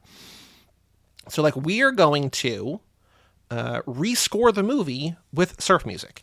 And so they went on stage at the Draft House, and for 2 hours of the movie, they probably played for about an hour. And almost every time there's an action scene, they just played a song. And then whenever Tyler and the Lori Petty character and Keanu were having a tender moment, they would drop a disco ball from the ceiling, and they would play sort of ballady slow dance kind of music. Awesome. And I reached out to them years ago. I'm like, I would love if you have a track of you guys playing it or whatever. I would pay for it. I want it. They're like, no, we never recorded it, blah, blah, blah. And they just sort of seem to, maybe not broken up, but, they don't really do the thing anymore. And I was just like, man, it's so good because it's so awesome. And it's unique. It's interesting. Not my preferred way to watch the movie, but it might be my preferred because it's so cool. You don't need to know what Patrick Swayze's yelling about in a bank heist. It's just when it's scored with strummy surf rock, it's yeah, this rules. So again, I don't think they do it anymore, but if you ever get the chance to see the Great White Caps rescore Point Break, go see it because it's amazing. Yes, I remember this, and I think it sounds very, very interesting. But also, the score and the soundtrack of this movie are so fucking good, and I think that I can't imagine it with a different score and soundtrack. So, I'm glad that you enjoyed this. I don't know how I'd feel about it. I'm sure that, in the moment, I'd be like, this is awesome with, a live band and a disco ball. I think that's cool. I think you would love it live. I don't know if having an MP3 and having it just kick on, having a 2 hour long MP3 that blasts at certain times, I don't know that would be fun. I agree. So I was, now that I'm thinking about it, I'm like, I don't know how I'd feel about it. And it's definitely something that that is a way I don't want my first experience to watch this movie being. For sure. No, I would agree with that. There's also, do you know about Point Break Live? No. What is this? So this is a thing that I think Larson might have staged productions of. I don't know, but there was a thing called Point Break Live where they would cast the entire thing. They would adapt this to the stage. Okay. And they would cast the entire movie, except they would get someone from the audience to play Keanu. So basically a non-actor would play the Johnny Utah role because the whole joke is Keanu's a terrible actor, blah, blah, blah, whatever. I mean, Mike and I disproved that on Keanu Club. Go check it out. Whatever. But I also think that Keanu is the least Keanu in Point Break. For both Cage Club and Keanu Club, Mike and I did the awards at the end. One of the things that we did for Cage. We didn't do for Cage. We did for Keanu, because I'm like, I think I realized after the fact we should have done for Cage is like what archetype, like what character role, because obviously when you watch like 60 or 70 or 80 or whatever movies of an actor, you're going to see like certain things, like you get typecast like Shirtless Zeph as and like, you know, yeah, exactly. crying, yeah. Keanu has like a handful of different things. Like he's got like the stoner, which is like, you know, Bill and Ted. Yep. He's got like the blank slate, which is like the Matrix, where he can just kind of be whatever. He plays a villain in a handful of movies, but I think what he is best at is action, cop, FBI, whatever, where he's this and he's speed and whatever, because it's a combination of like, it's a type of role that does not necessarily require great acting. He obviously has the physical chops. He's handsome. He's charismatic. And like, it just comes together in a way that I'm like, he's built for this role. Yeah, I think so too. But, you know, everybody always makes fun of Keanu for like, whoa, and like stuff like that. And like, I don't think he does it as much in Point Break as you get in like Bill and Ted's when he's hamming it up. For sure. Well, I think what's interesting about this is that he is, in the movie, he's kind of acting like surf bro, like stoner Keanu, but he's not, right? Like No, he's not. And they don't he's see acting like him that as because he's undercover as a surfer. Yes. But he is, you know, a young, dumb, full-of-cum FBI agent, and he's like a good, like, you know, buttoned up whatever, but he just also is like, has to act undercover. He's adapting. So, yeah. So you get both Keanus in this, I guess, really. I think so too. But as I was watching it, that was like a realization I had, like, near to the end, that like he's not playing like as much as, you know, people make fun of. Like, I don't see that at all in Point Break. When it feels like he's playing a surfer guy, it feels like this would be like the most that he's like, whoa, big wave, right? And you're like, no, that's not what you get here at all, because maybe it is what you're saying, that he's like, you know, there's layers to it, that he's playing like an FBI agent who's undercover, who's learning how to surf. But like, even to them, he's like, look, like, I'm a lawyer, former football player that just came out here because like I'm learning to surf, figuring my life out. So like, he doesn't even need to do it for them, because they know that he's an other already, right? Like, he's not trying to be precisely one of them. For sure. I would assume anybody who's listened to the show, who likes the Fast and Furious enough to listen to a Fast and Furious podcast, has seen Point Break. If you have not, go watch it. It's on HBO Max. Yep.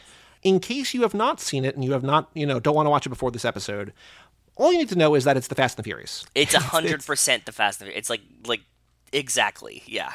But, and it you know, I think it's objectively true in every way, and I don't really feel bad saying it, but like, it's Fast and Furious if it was good, right? Like, it's just like, if, like, I love Fast and Furious. I do think it's a good movie, but this is like, if Fast and Furious played by like stuff that kind of made more sense, it would be Point Break. And like more 90s actiony, right? Like, yeah, for sure. Like, it has like a lot of those, and I think that lays into it, but it's definitely, the same storyline, probably more cohesive. So it takes place in Los Angeles, just like our beloved Fast and Furious. Yep. And it's the bank robbery capital of the world. There's like, you know, 3,300 or whatever last year or last decade or whatever. And, you know, the cops caught 3,000 of them. Keanu is brought in as this new young FBI agent recruit. Straight out of Quantico. Yep. So he is the Brian O'Connor role. Yep. And he's working for Gary Busey as Pappas, who is basically the Sergeant Tanner role to a certain extent. Kind of, yep. And there is this crew called the Ex-Presidents who are robbing these banks. And we find out later that they've done like 30 or 33 of them or something like that. Like, they've been successful like a bunch of times, led by Patrick Swayze, and they are basically our family, and Swayze is the Dom Toretto role. Yes.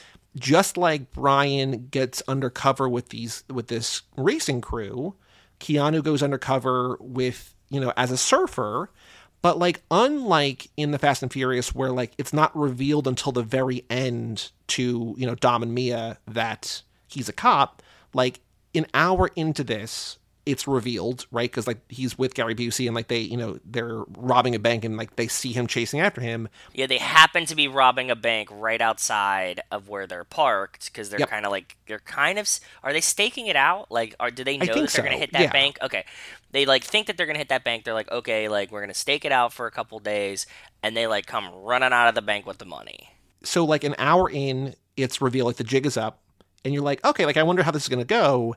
And then Swayze's like, no, fuck it, this just upped the stakes. And like, he plays into it in a way that like Dom at the end of one is just like fuming, like, you know, his friend, like, it works in Fast and Furious that, you know, Vince is hurt and that Brian's using his cop stuff to like, get medical attention, and like that works emotionally. But here it's just like, oh no, like this is how it would go. Like he's just like fucking with Keanu, and like, no, we're gonna make this work, and like I'm gonna abduct your girlfriend. So what happens is like as they're running away, Keanu and Patrick Swayze have like an eye-to-eye contact thing, although Patrick Swayze's wearing one of the dead president masks. And this is in the LA aqueducts, the river, where we talked about, like, Fast and Furious should go, but really hasn't, even though, like, it happens in, like, every other LA movie. Spy Racers, even. Yeah. And he, like, has a shot to shoot him, and when they make eye contact, he just fires into the air. He cries out in anguish and shoots up in the air in a very iconic because he tears his knee up. So, like, the next morning, Patrick Swayze's like, come on, we're going skydiving. And he's like limping around. He's like, what happened to you? And he's like, hurt my knee yesterday. And he's like, oh, shucks.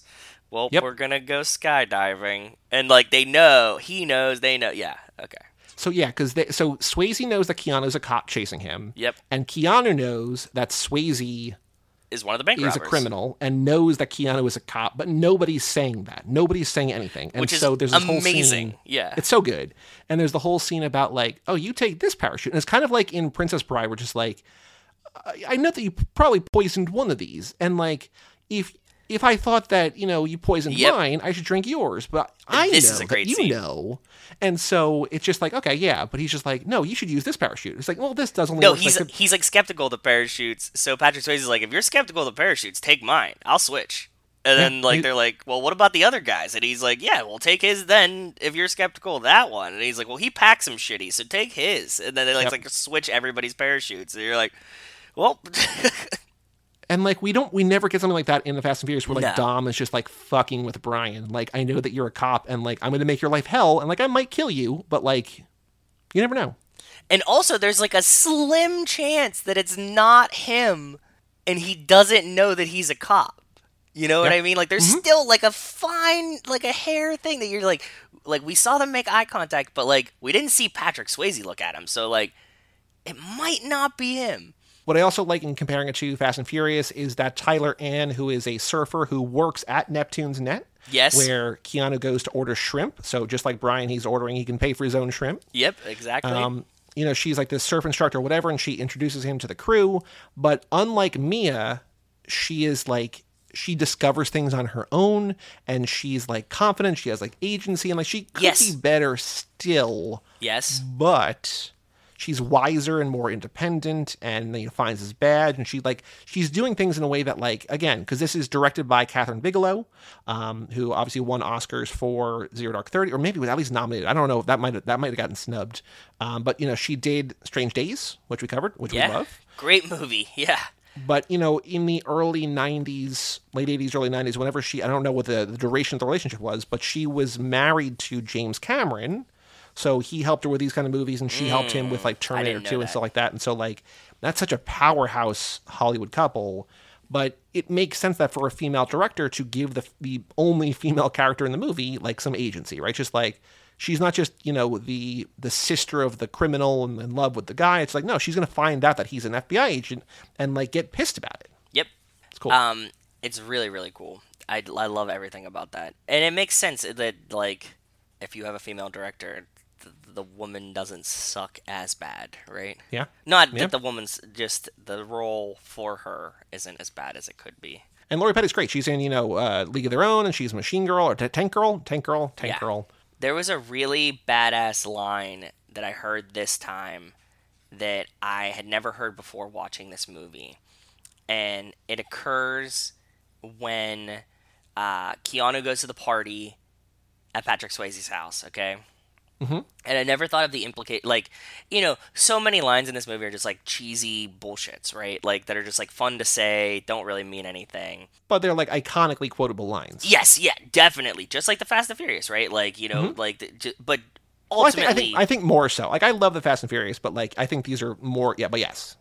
Ultimately, they're all dumb shit, right? Like, like... Utah, Give Me Two. All of these things, right? Like, they don't really mean anything. Jump or jerk off. Yeah, exactly. When he's there, and, like, Patrick Swayze notices that, what's the female's name? Tyler Ann. When he notices, like, Tyler and Keanu are having, like, a moment there, Patrick Swayze looks at him and goes, like, this is my house. Take anything you want that's mine. Like him acknowledging that like this is my ex-girlfriend that we know, right? Like not the audience doesn't know that yet. You can kind of surmise, but he doesn't like overtly say it. But him being like, I know that you're flirting with this chick, and like, okay, you know what I mean? It was just like a really weird. I was like, oh, I've never caught that before. That like I mean, it's also like it makes sense because he's literally named Bodhi, like Bodhisattva, who's like a person who's able to reach nirvana. Yes. Right, and so like, it just makes sense that he's, possessive or whatever because he's financially greedy. He's a criminal, but he's also peaceful and like, hey man, what's mine is yours, essentially, right? Like in a Yeah, but I'm just saying, like, the awareness that, like, even if he's at this party, just doing tequila shots, eating the lime out of this girl's mouth, he's like, oh, I see what's happening here before it happens. Like, I have the awareness and foresight to be like, it's okay already. You know what I mean? And I give it my approval is such, like, a power move. You know what I Sure. mean? Yeah. So, I think Bodhi's super I mean, badass. a little possessive-y, which is It definitely is. not great, but I'm going strictly from the context of like Bodhi doing it to Keanu, not knowing he's a cop yet, and still like feeling him out, right? It's like a Sure. very Dom type situation. Like, oh, like yeah, hey, you can have a piece of chicken. Come eat at the barbecue, right? not really a fast connection. But we just did Heat as our last pit stop, and we have here Tom Sizemore as the undercover cop in in the house. And he's pissed off because Keanu like blew his cover, right? Because he does this raid, and he's just like, I've been here for 3 months. You think I like this hair? But I'm just like, oh, Tom Sizemore keeps showing up in the movies we're covering, which is cool. Yes, yeah. There's a lot of cool trivia. There's some good stuff. So Patrick Swayze was an accomplished skydiver and actually did his stunts there. He made 55 jumps in total. And for many of the surfing scenes, he refused to use a stunt double because he didn't use one for the fight scenes, the car scenes, or the parachuting scenes. So he's like, I'm going to do the surfing ones too. So like just Swayze being amazing. That's pretty badass. And if you really enjoyed skydiving, like as like a hobby, and you were like, I'm gonna be in this movie, we have to do skydiving, and they're like, well, we're gonna have to shoot it like 50 times. You'd be like, fuck yeah, I'm gonna do 50 skydives, you know? Like I'm pretty sure, I don't remember the exact number, but I'm pretty sure that for Mission Impossible Fallout, when there's like the Halo jump where Cruise and Cavill go down, I'm pretty sure like Cruise like got super, like he did all those obviously himself because Tom Cruise is like a lunatic. Yep. But I think it's the same thing there where he's just like, oh no, I love this. And like he was just like going on like recreational skydives too, like while they were filming. It's like, what are you doing? Like, stop it. anything that you enjoy as a hobby, if somebody was like, you know, do this 100 times as part of your job, you'd be like, fuck yeah, I'll do this 100 times as part of my job. Cool. I think a big thing that is great about this movie is the way that it looks. And so on the director's commentary for Strange Days, Catherine Bigelow was describing what she calls the Pogo Cam, which is this 18-pound camera with a gyro stabilizer that they took from a Steadicam. And it gave the Steadicam operator an idea of like what was in the frame as he followed the actors breakneck speed. So like a lot of the chasing, like there's, you know, not only is it a cool like heist movie and a surf movie, but there's like a great car chase in here. There's a great foot chase that follows it. Like it gets action in like every way right. And it's amazing. And like, it's not hard to see that like women in Hollywood deserve more of a chance, but like you see Catherine Bigelow, who's directing multiple movies that are just absolutely incredible. Like I think gorgeous. Yep. Like Zero Dark 30, I think is like one of like it's heavy as shit, obviously, but like I think it's one of the best movies that's ever been made. But she doesn't get as many chances as she should, and like it's just she should because it's incredible. And it's how so many good. of the chances that she got were just because she was married to James Cameron? Probably. Right? Like, no offense to her at all, because she deserved them, but like, she probably only got a bunch of them because of this relationship. Like, oh, maybe if we give her a job, Yes. she'll want to work with us or something. Or any he calls anything, right? Yep. But like, either way, like that's fucked and unfair. But yeah. She fought to have Keanu as Johnny Utah, saying she wouldn't do it without him. They were looking for someone more high profile, like Johnny Depp, which, you know, okay. Well, Johnny Depp in the news right now. Did you see in the trial that Amber Heard's lawyer asked a question and then the witness was answering it and he objected? Hearsay? They're like, Sir, you asked the question. I've been following it vicariously through Rachel's updates that she gives me daily on things like that. So yes, I know of that. I did That not video, see it. like it's, you know, it's not as good as the Vin Justin Lin one, but it's worth seeing to see this like bumbling lawyer, like in real life. How did she get these lawyers that are so fucked? Is what I want to know. He asks a question, the guy starts answering it. But this He says, isn't the "Objection, first time he's hearsay." fucked this thing up because like he's had like a long like I don't remember them off the top of my head, but like Rachel's been keeping me updated, and he's done like a million dumb shits in court so I mean, far. you don't object to the question you ask, and like that's the only screw up. You know what I mean? That's Like, what yes, also true. Touche. Very fair. but they were looking for Johnny Depp. They originally offered to Matthew Broderick. They were also offering to Charlie Sheen, Willem Matthew Dafoe, Broderick? Val Kilmer. Yuck. That would Val be Kilmer would have been awful. cool because, just saw in Heat. Matthew Broderick would not have fit here. But the Charlie Sheen thing tracks because for both Keanu and Cruise, for much of the 80s and like early 90s, Cruise, as far as I can tell, not around here, but like Charlie Sheen just like looks like them and like it was also in all these kind of movies and everything. Makes so I sense, think yeah. like every Cruise movie just like, oh, offered to Charlie Sheen, blah, blah, blah. So, it makes sense that he would also be here too. Yeah. They wanted to do a sequel called Johnny Utah that they planned to make 2 years later, and they wrote a script. It was in pre-production, but even though this movie made $90 million, like it was successful, they're just like, yeah, we're not going to do it. So I don't know. I would imagine if it's called Johnny Utah, Keanu would have been in it, but Yeah. I don't know anything more about it. Just it was close to happening and then, got scrapped. I'm torn with like, do I want a sequel to this or not? You know what I mean? But I also like, this could have been Fast and the Furious. We could have had 10 Johnny Utah movies, right? Like 2.2 break. yeah, exactly that, and then it would just have like morphed into John Wick at the end, right? I looked up, because obviously for all the podcasts I do with Mike and everything, not for this one because this doesn't really work like this, but for all the podcasts I do with Mike, where I go through an actor, like I rank all their movies on Letterboxd, and I was relieved that I have this in the correct, like I didn't like make a mistake while we were doing it. I have this as Keanu's third best movie, or my third favorite Keanu movie, where it's Matrix, John Wick, and then this. But like they're all, they're all incredible. Those like three, this is those just three are top tier. Yep. Ridley Scott of Alien and a bunch of other movies. Most recently he did The Last Duel, The Last Duel, and he also did the Gucci movie with Lady Gaga. He directed both of those. He was originally the first choice to do this one, but instead he did Thelma and Louise with a young, hunky Brad Pitt in there. It was originally about skateboarding, so I'm sure that would have been fun, but like surfing is cooler, so I'm cool with that. Yeah. Plus, you get them like, I mean, you can have Patrick Swayze shirtless, right? Yes, exactly. Which, I mean, I guess you could have him shirtless skateboarding, but, like, this is way cooler. Like, he doesn't have to wear, like, knee pads or something weird, so. Right. And the only other trivia that I have is that of particular Fast and Furious note is that it opened the same weekend as Boys in the Hood, directed by John Singleton. Yeah. So, pretty interesting. Oh, and then the car stuff, Bodhi says that Johnny Utah's surfboard reminds him of a 57 Chevy that he used to have. And he drove a 57 Chevy in Dirty Dancing. Johnny drives a 70 Ford Mustang Mach 1.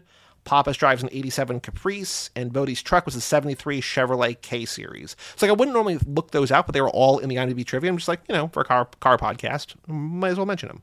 Yeah, and I think 57 Chevy is the same car as a 2-lane blacktop, right? Is that a Bel Air, though, or no? I think that it was like essentially the same car, very, very similar back then.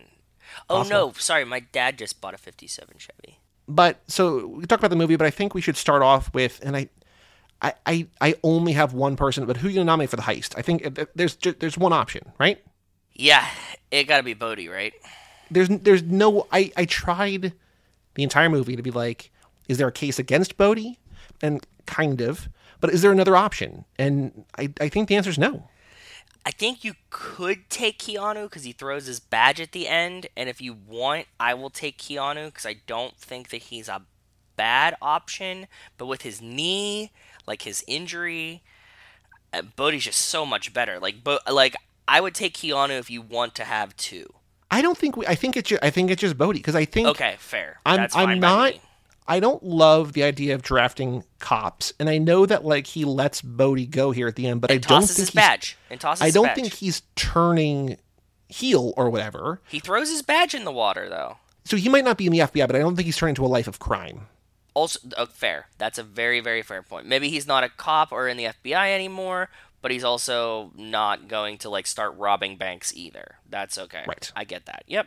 I think just by that, but the case that I have against Bodhi, though, is that when he finds out that Keanu is on his tail and that the cops are like closing in on him, his friends are like, the guys he Like, robbed the his banks heat's with are just on. like, Yeah. they're like, let's call it. We've been successful. We shouldn't do this. We should stop. This is it. It's too risky. And he goes, no, man, it's a game now. Like, the stakes are higher. And just like, well, that's not great. But like, I do feel like to a certain extent, everyone who's going to heist a bank is going to like have that kind of mentality. It's the same thing we just saw in Heat, right? Like, It's the exact same thing. But in this case, I kind of give Bodhi a little bit of a pass because he knows it's Keanu. And he knows that, like, the relationship and the power that he has over Keanu. So it's not like, oh, just like the cops are on us. It's like he directly knows who it is and that he thinks that he can be an adversary to him in some way. And I think what he also does in terms of the preparedness, and like obviously scumbag move, but like having like an unhinged dude kidnap Tyler Ann. Yeah. Like he's thinking ahead. He's just like, okay, so like this is an issue, but I'm going to think ahead, right? And I'm going to be like, okay, yeah, like let's make sure that we know where this goes. Not only that, but like the parachutes to get him to jump, kidnap her, show him at the end, make him rob the bank, everything down the line. Like he's very well thought out, actually. Yeah. So let's talk about the movie. I mean, we've already been talking about the movie, but anything in particular that you want to mention? Any other fast actions that you caught that we did not get through? Because it is really the cop criminal falling in love to like it's obviously Keanu and Tyler Ann in love, but it's also Keanu and Patrick Swayze in love, right? So I had a question that I asked Rachel while we were watching this movie, and I want to hear your thoughts on it. They're so similar, lots of parody. We talk about this a lot. Point Break, Fast and Furious. Which one do you think is more homoerotic? Ooh. I think probably this one, because I think it being rated R, they're just allowed to like everything. Like this just feels like a sexier movie in general. No, but I'm saying like, okay, I know what you're saying. But the relationship I think itself, who is more in love, Dom and Brian or Patrick Swayze and Keanu? I think Dom and Brian are more in love. But this one feels more homoerotic. I think it just feels more sexual. So I think that like the attraction they have. Yeah, it was hard for me to decide here, for sure. But I agree with you. I think that this one is definitely... It is sexier. It just, like, something about, like, the surfing. Like, they're so, like, shirtless all the time and stuff like that. That helps a lot. But I also think that, like, Patrick Swayze has, like, he has, like, more of a charm because he's more handsome than Vin Diesel is. Sure.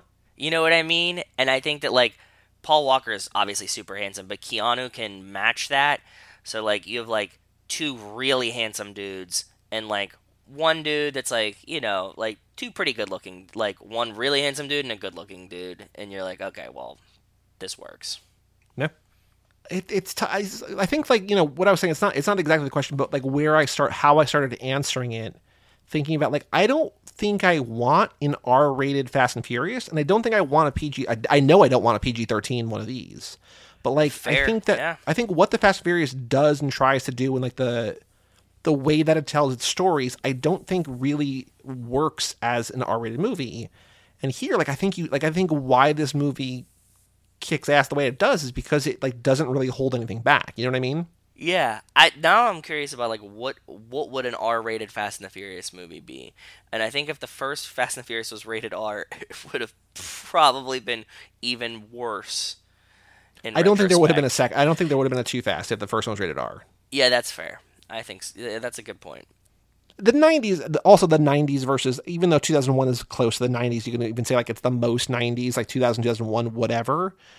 Point Break is going for a very specific, like high octane, like balls to the wall action. And the Fast and Furious is like, we're going to try to make a box office hit to a certain extent. Like it's going to be like a little dirty, a little bit sweaty and like a little bit sexy, the first one, but like, we're not going to like preclude high schoolers from going. We're not going to need them to have a guardian or whatever. Where the Point Break's just like, no, we're going to tell a story you want to tell.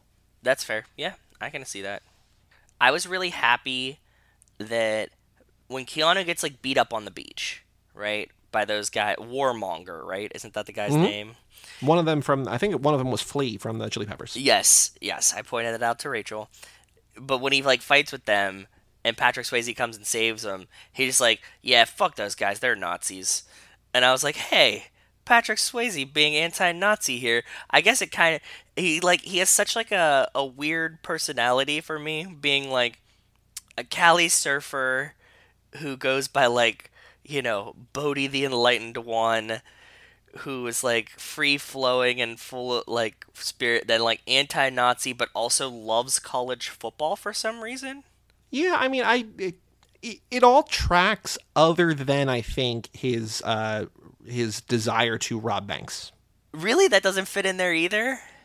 I could see him like Robin Hood logicking this, like steal from the rich, give to the poor. I'm But he's poor. not giving to the poor.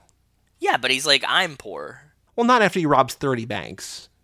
Well, he's just trying to like live his surf dream, and like this is the easiest way to do it. So I understand that. Yes, I know why he's doing it. The movie explains that. I get Yeah. that. I'm just saying, peace and love. Take what you want. Blah blah blah. do they hurt anyone during the bank robberies? I'm thinking about it now. I don't think so, because I think why the last one goes amiss is because he gets greedy, and I think it's because he knows it's the last one, or he wants to show off for Keanu, or he's blinded by love, or whatever, right? Yeah, But like, yeah. it's in and out, 90 seconds, nobody gets hurt. Okay, so that plays along with like I'm gonna rob the bank, but like we're not shooting anyone. We're not gonna do anything weird. Like just like rob the bank quickly, get out, keep the money, go surf. That's what we do. Well, I think that like what these movies seem to suggest is that like robbing banks is not hard. It's just that when people get greedy or dumb, that's where things break bad. I often wonder like how hard is it to actually rob a bank, knowing stuff like this, but I don't know. I think, and again, I've not robbed a bank, and I'm not planning to rob a bank. Hello, FBI. But I think that also, given the fact that like the bank managers and stuff are like basically encouraged to like let you have the money because like you're gonna get caught. Yeah, very very So, true. What did you think of Gary Busey? We have not really talked nearly enough about Gary Busey. What do you think of Gary Busey as Pappas, Angelo Pappas, in this movie? He's so unhinged in such a beautiful way for this character. I love it. I really do. I can't imagine anybody else being as good. Like from the jump, Yep. when he's talking about how he's got this young dumb, this hot shot rookie out of the academy that he doesn't want to work with a partner, and like he's blindfolded because he's about to dive into the Get pool. the bricks, yeah. And he's saying all the shit to Keanu, who's his new partner, and like just the fact that he's made fun of, like he's this guy who like has this theory that turns out to be right, but people don't believe him, and just him gets laughing at shit Calvin on and the whole- Hobbes and like wanting the meatball stuff. It's just it's wonderful. Yeah, him getting shit on like the whole first thing when he's right from the rip. He's right. He's like, yeah, it's just like it's surfer dudes. I found the wax, went to the thing, did the results, and like nobody else wants to believe him. But just like he has that Well, like I think part of it is also because like their boss is John C. McGinley from Scrubs and from ever, but like he's Yep. just like this real prick of a guy in this Yep. movie. Everybody's like really buttoned up cop. Like in the Los Angeles, like the bank robbery capital of the world, even though like the town also calls out the bank. Who knows, right? Every city is the bank robbery capital of the world if that's where we're taking the movie. But Gary Busey's here in like a Hawaiian shirt and shit, right? Like it's just like he doesn't look the part. So like he's right, but it's also just like, guy, come on. yeah, and like he could have been like a bumbling idiot for 40 years. And then sure. like figured out one case, right? So like we don't know the backstory to it. I like his like general like twitchiness. That makes it fun, right? Like, how do you mean? What do you mean by twitchiness? Gary Busey just has like a weird like bird like twitchiness to him that I can only imagine comes from decades of cocaine use. Well, he was in like a really bad car accident. Oh, was he? I didn't know this. That like, yeah. I thought that it was kind of like an Ozzy Osbourne type situation where he's just like, No, he wasn't. So in 1988, when he was 44, he had just picked up a Harley Davidson from a shop when he tried to maneuver it around a bus and accidentally turned too hard, started skidding, and hit his neck brake, causing him to fly over the windshield and land directly on his helmetless head. oh, I'm sorry. That sucks. I So take he that has back. like some kind of, he has a subdural hematoma.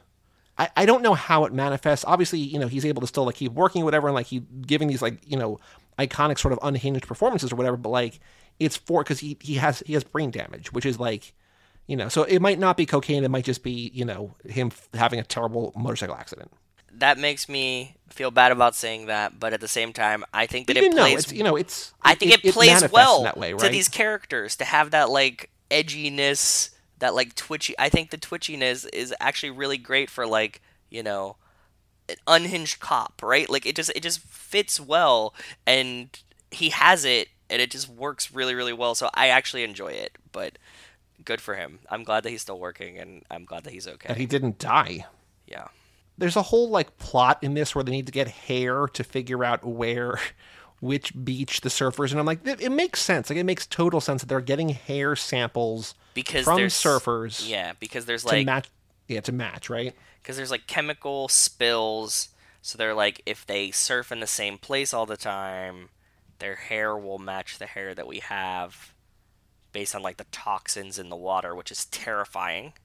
But yeah, that's a really weird subplot, but interesting. It didn't bother me. It works, but it's also just like thinking about like how the plot hinges on hair in a way. It's just like, okay, that's weird, sure, but yeah, you made it work. And then Gary Busey just runs up and cuts the lock of that kid's hair off, and then he's like, okay. Or no, Keanu? Who has it? Gary Busey who just runs up and cuts the lock of his hair off. It's like, thanks. Yeah, the two dudes under the blanket. He's like, hey, man, like, he didn't bust us. He's like, yeah, but he just cut my hair, man. Yeah. There's one line, so when they're raiding the house, which is when Tom Sizemore gets really pissy, it's the next morning after Keanu spends the night on the beach with Tyler Ann. He wakes up, he's like, oh, shit, I'm late. Yes. And he shows up to the house, and one of the other cops says, I can't believe you're late to your own raid. What a flake. And I'm like, I wonder if he was going to say, like, another F word, and then just, like, thought the better of it. Because it, like, you know, it or, like, very fucking easily... idiot. And he's like, I didn't get permission. No, like the Vince F word. I get it, but I'm saying also he could have been like, what a fucking... And they're like, you don't get to say fuck, bud. They're like, we used our fucks. We're R-rated already. Like, you're not taking one of our fucks away from this.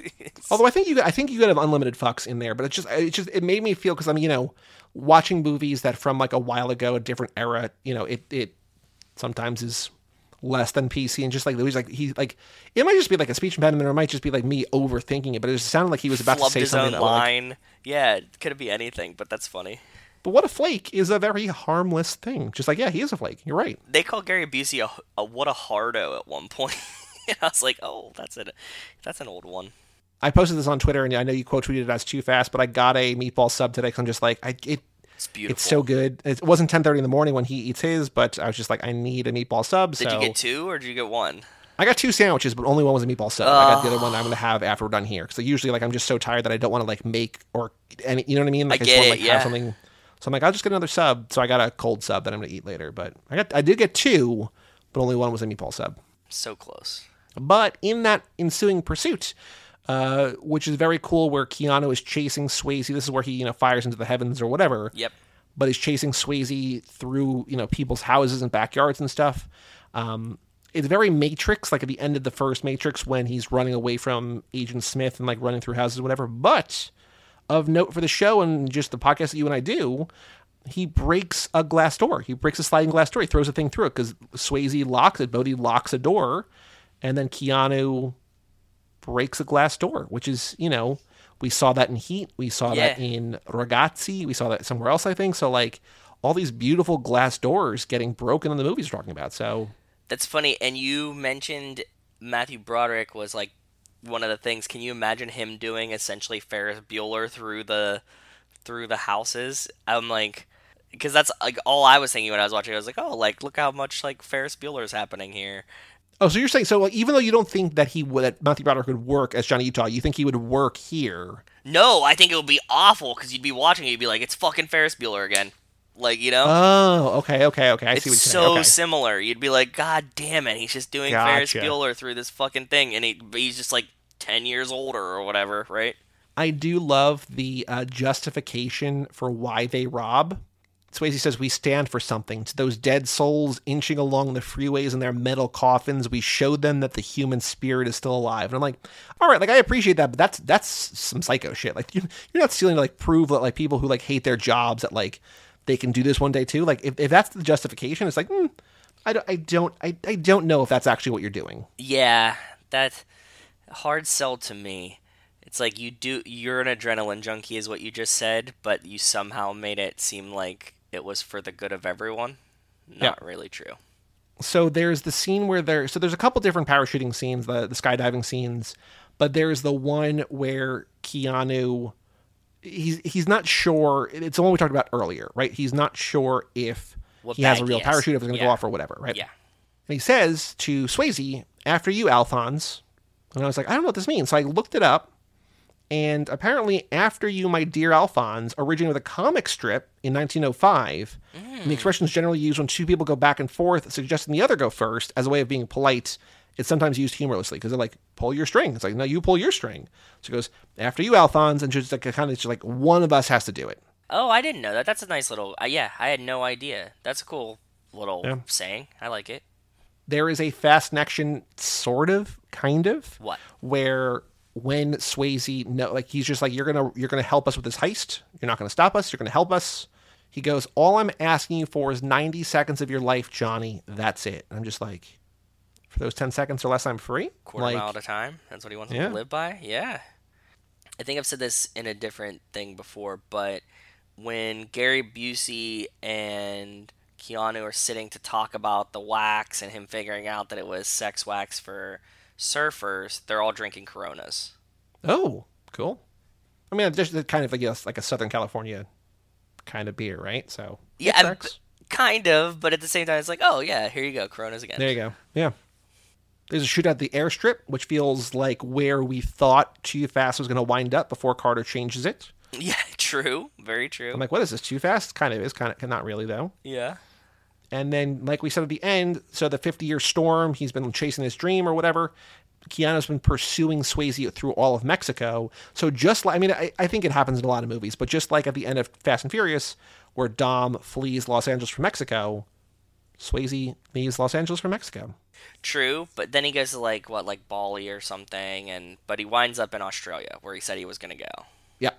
And go ahead, are you gonna say it? The line, Yeah, go ahead. Via con Dios. Yeah, and he gets there, he throws the mask on the ground, is like, I fucking caught you, handcuffs him together. He doesn't say I can't be locked in a cage, man. He says, I can't handle a cage, which I've fucked up forever, but like my version I like better. Yeah. And then he just unlocks him and says, Via con Dios.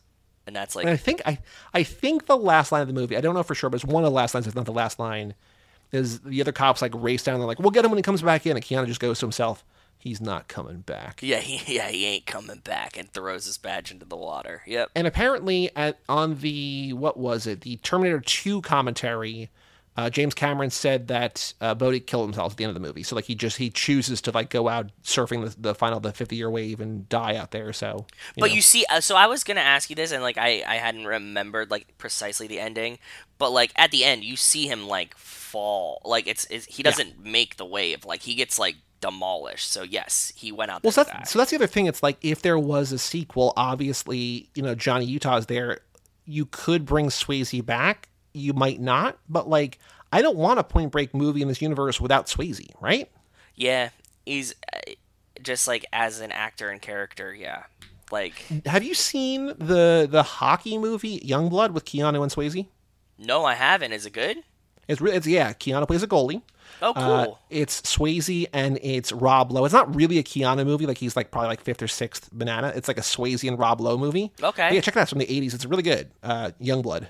Oh no, I didn't. Yeah, I've never seen it. I'll definitely give it a watch. That sounds really cool to me. And Go ahead. that was the movie. Like, how on Zack Attack we called having sex quadruple spacing because of me and Orson Welles or whatever? Yes. Youngblood is the movie where we coined that phrase for Keanu. Oh, what There was is it? a sensual scene. There's just like this older woman who like is in love with all the hockey players. And so she like invites them over for tea and then, I guess seduces them or whatever. And so Mike and I would call it sipping tea with Miss McGill. Ooh. So, yeah. So just like quadruple spacing, instead of just saying that, they went and had sex, like they quadruple spaced. He sipped tea with Miss McGill. So, any other thoughts, any other notes about Point Break? No, I cut all mine in now, it looks like, so I am good. Cool. Then let's watch the trailer. This is posted by Mac Phoenix 82. Just some. Oh wait, no, sorry. This is a fan-made trailer. I need to give you another link. Hold on. No problem. Get out of here. Okay, here we go. This is again. It's not posted by like a real person. This is posted by Warley Clarence, which is a True Romance reference. In June of 2008, Point Break trailer 91, 1.8 million views. 2-minute trailer, 1 second. Let me know when you got it up. Classic movie trailers would have had this for us. Jeez. I thought so, but apparently they didn't. Okay, I'm ready whenever you are, bud. All right, 3, 2, 1, play. Oh, this is like shot like from Handycam from a VHS. Pretty good. The ultimate rush. Nothing that comes close to it. Not even sex. Also, not that like a 2-hour movie is particularly long, but this movie flies by. Total commitment. It does.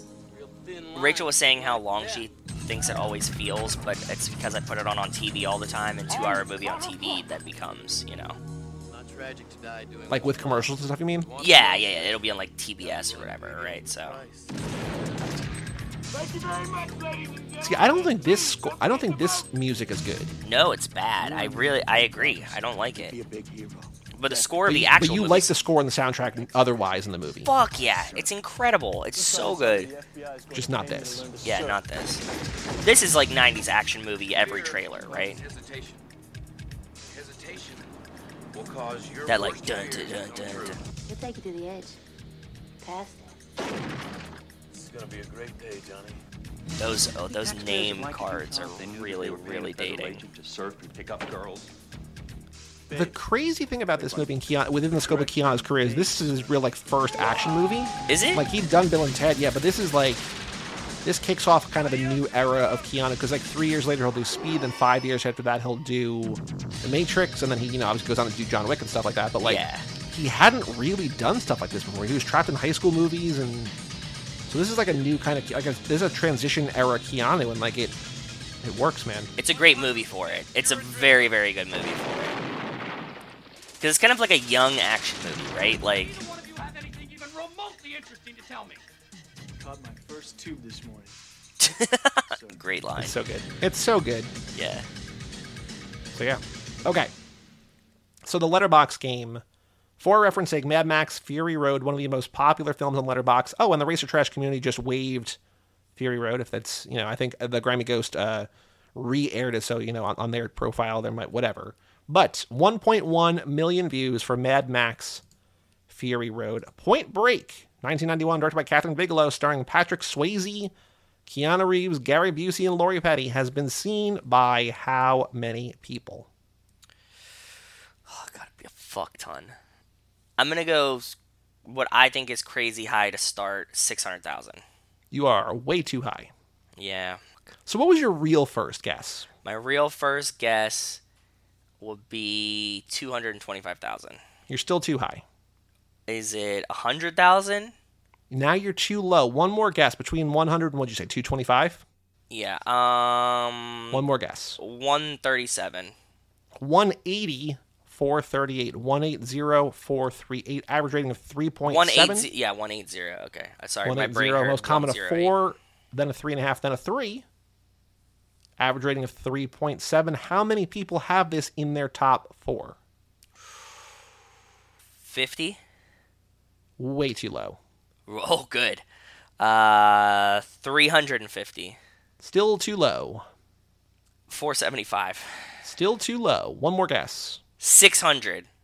1,300 people Jesus. have this in their top 4 favorite movies of all Good time. shit, though. That's an insane percentage. Yeah. I added it to my top 4 this morning. Because I have one that I don't keep. I always have the John Rotating Boyce one. Seattle Mariners documentary. Yeah. And I have Paddington 2, and then I have Rad, and then I just have the 4th one. So it was Columbus. Now it's Point Break. So there we go. Okay. But I got to open my doc again. Hold on. Okay. I found Ash22__ Ash on Letterboxd, who this year said, not only does my SO, significant other, have good music taste, but this was a class film recommendation. For one, Swayze, legend. Yep. Reeves, legend. Yep. Swayze and Reeves, magnificent. It's such a great film with a truly unique story, like Robber Surfers with President Masks, amazing. To be fair, it's such a fun movie to watch with such unintentionally lovable characters. It's great. 5 stars. I think it's intentionally lovable. I think they know exactly what they're doing, Ash. Yeah, and I also think that it's a very unique movie. Is funny because it is also just The Fast and the Furious. But yes, Right. It was unique until The Fast and the Furious, exactly. right? But- Yeah. So Ash's number 4 Does it have a big knife Point on the Break. poster? Big knife on the poster is number 1. Okay, American Psycho. Got it. I messaged Wes and I'm just like, American Psycho was once again in the letterbox game. Do you think Joe's going to get it? He goes like, or I think he said, do you think Joe's going to have an issue with it? He said 100%. So you did not have an issue with it. Babe I was going to Ruth. say, do you remember the quote? Do you remember the quote that I dropped from it? Eggshell, white, something. It's like pearl, something. Eggshell with Roman.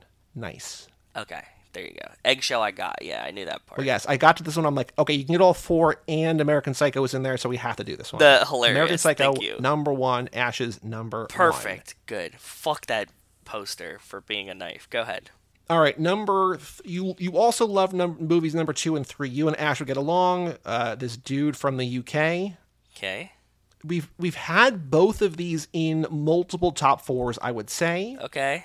Both are, I would say, sort of stereotypical dude movies. One is Fight as Club. homoerotic. Yep. There you go. Cool. Nailed As it. homoerotic as this. Yep. Okay, good. The That was other actually one- my other question to Rachel. My question was, what's more homoerotic, Fight Club or Point Break?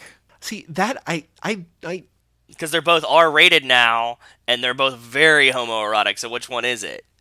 I think the issue is that Brad Pitt's it's the issue I was having before, but Brad Pitt's sexuality in Fight Club is just so off the charts Okay. that like it renders everything else moot in a way. Fair. Yeah.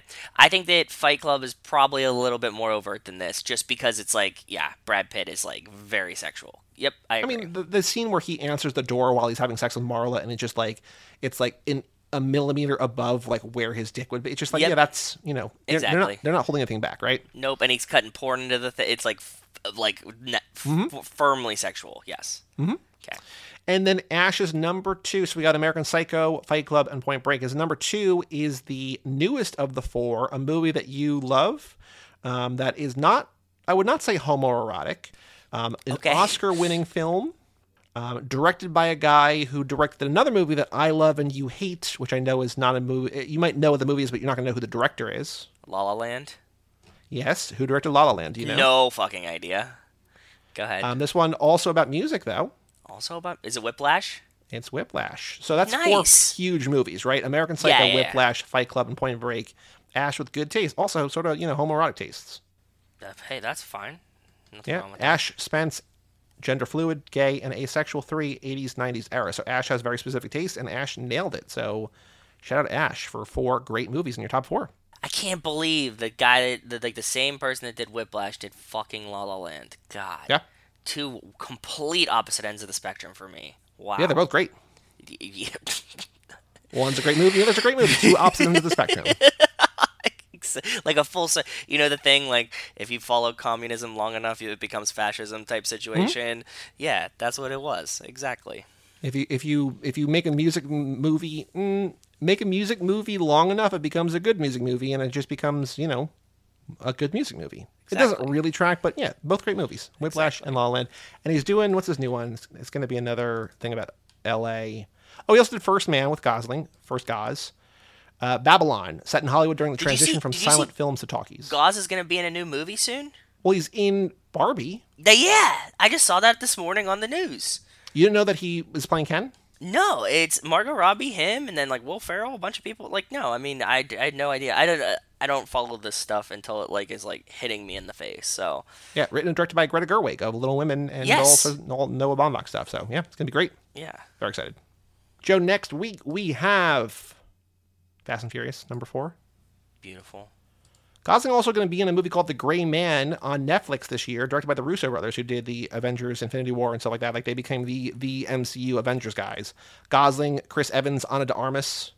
When the CIA's top asset is identity known to no one, uncovers agency secrets, he triggers a global hunt by assassins set loose by his ex-colleague, starring Ryan Gosling, in his return to filmmaking. Oh. This summer, I think. But yeah, next week is Fast and Furious, so we're back on that grind. Cool. But the next pit stop we're going to do, which I will announce next week, I have not seen. It is a patron pick, so I have high hopes for it. But again, after Heat and Point Break, it's hard to keep up the momentum. I love heist movies. You love heist movies. Rachel loves heist movies. Like, we're going to find fun ones, right? Like, for sure. Like, they might not be as great as Heat and Point Break, but, like, I love heist movies. Like, I'm sure that I'll enjoy a bunch of them no matter what, just in general. Yeah, and this is a patron pick. and one that I've been looking forward to, and also one that when I asked Bob, I'm like, what heist movie should we do for the show that I probably haven't heard of? This was on his short list. Oh, so I think, that's cool. Good. Both a patron and a Bob recommendation, because Nice. he sees as many movies as I do or whatever. Yep. But for all things Too Fast, Too Forever, go to cageclub.me, facebook.com/TooFast2Forever, or at TooFast2Forever on Twitter and Instagram. Email us, family@cageclub.me. Check out our Patreon page and vote for Bodhi at TooFast2Forever.com and our store at TooFast2Forever.shop. And come back next week for Fast and Furious for the 11th time. I'm Joey Lewandowski. I'm Joe too. And we will tell you all about it When we see you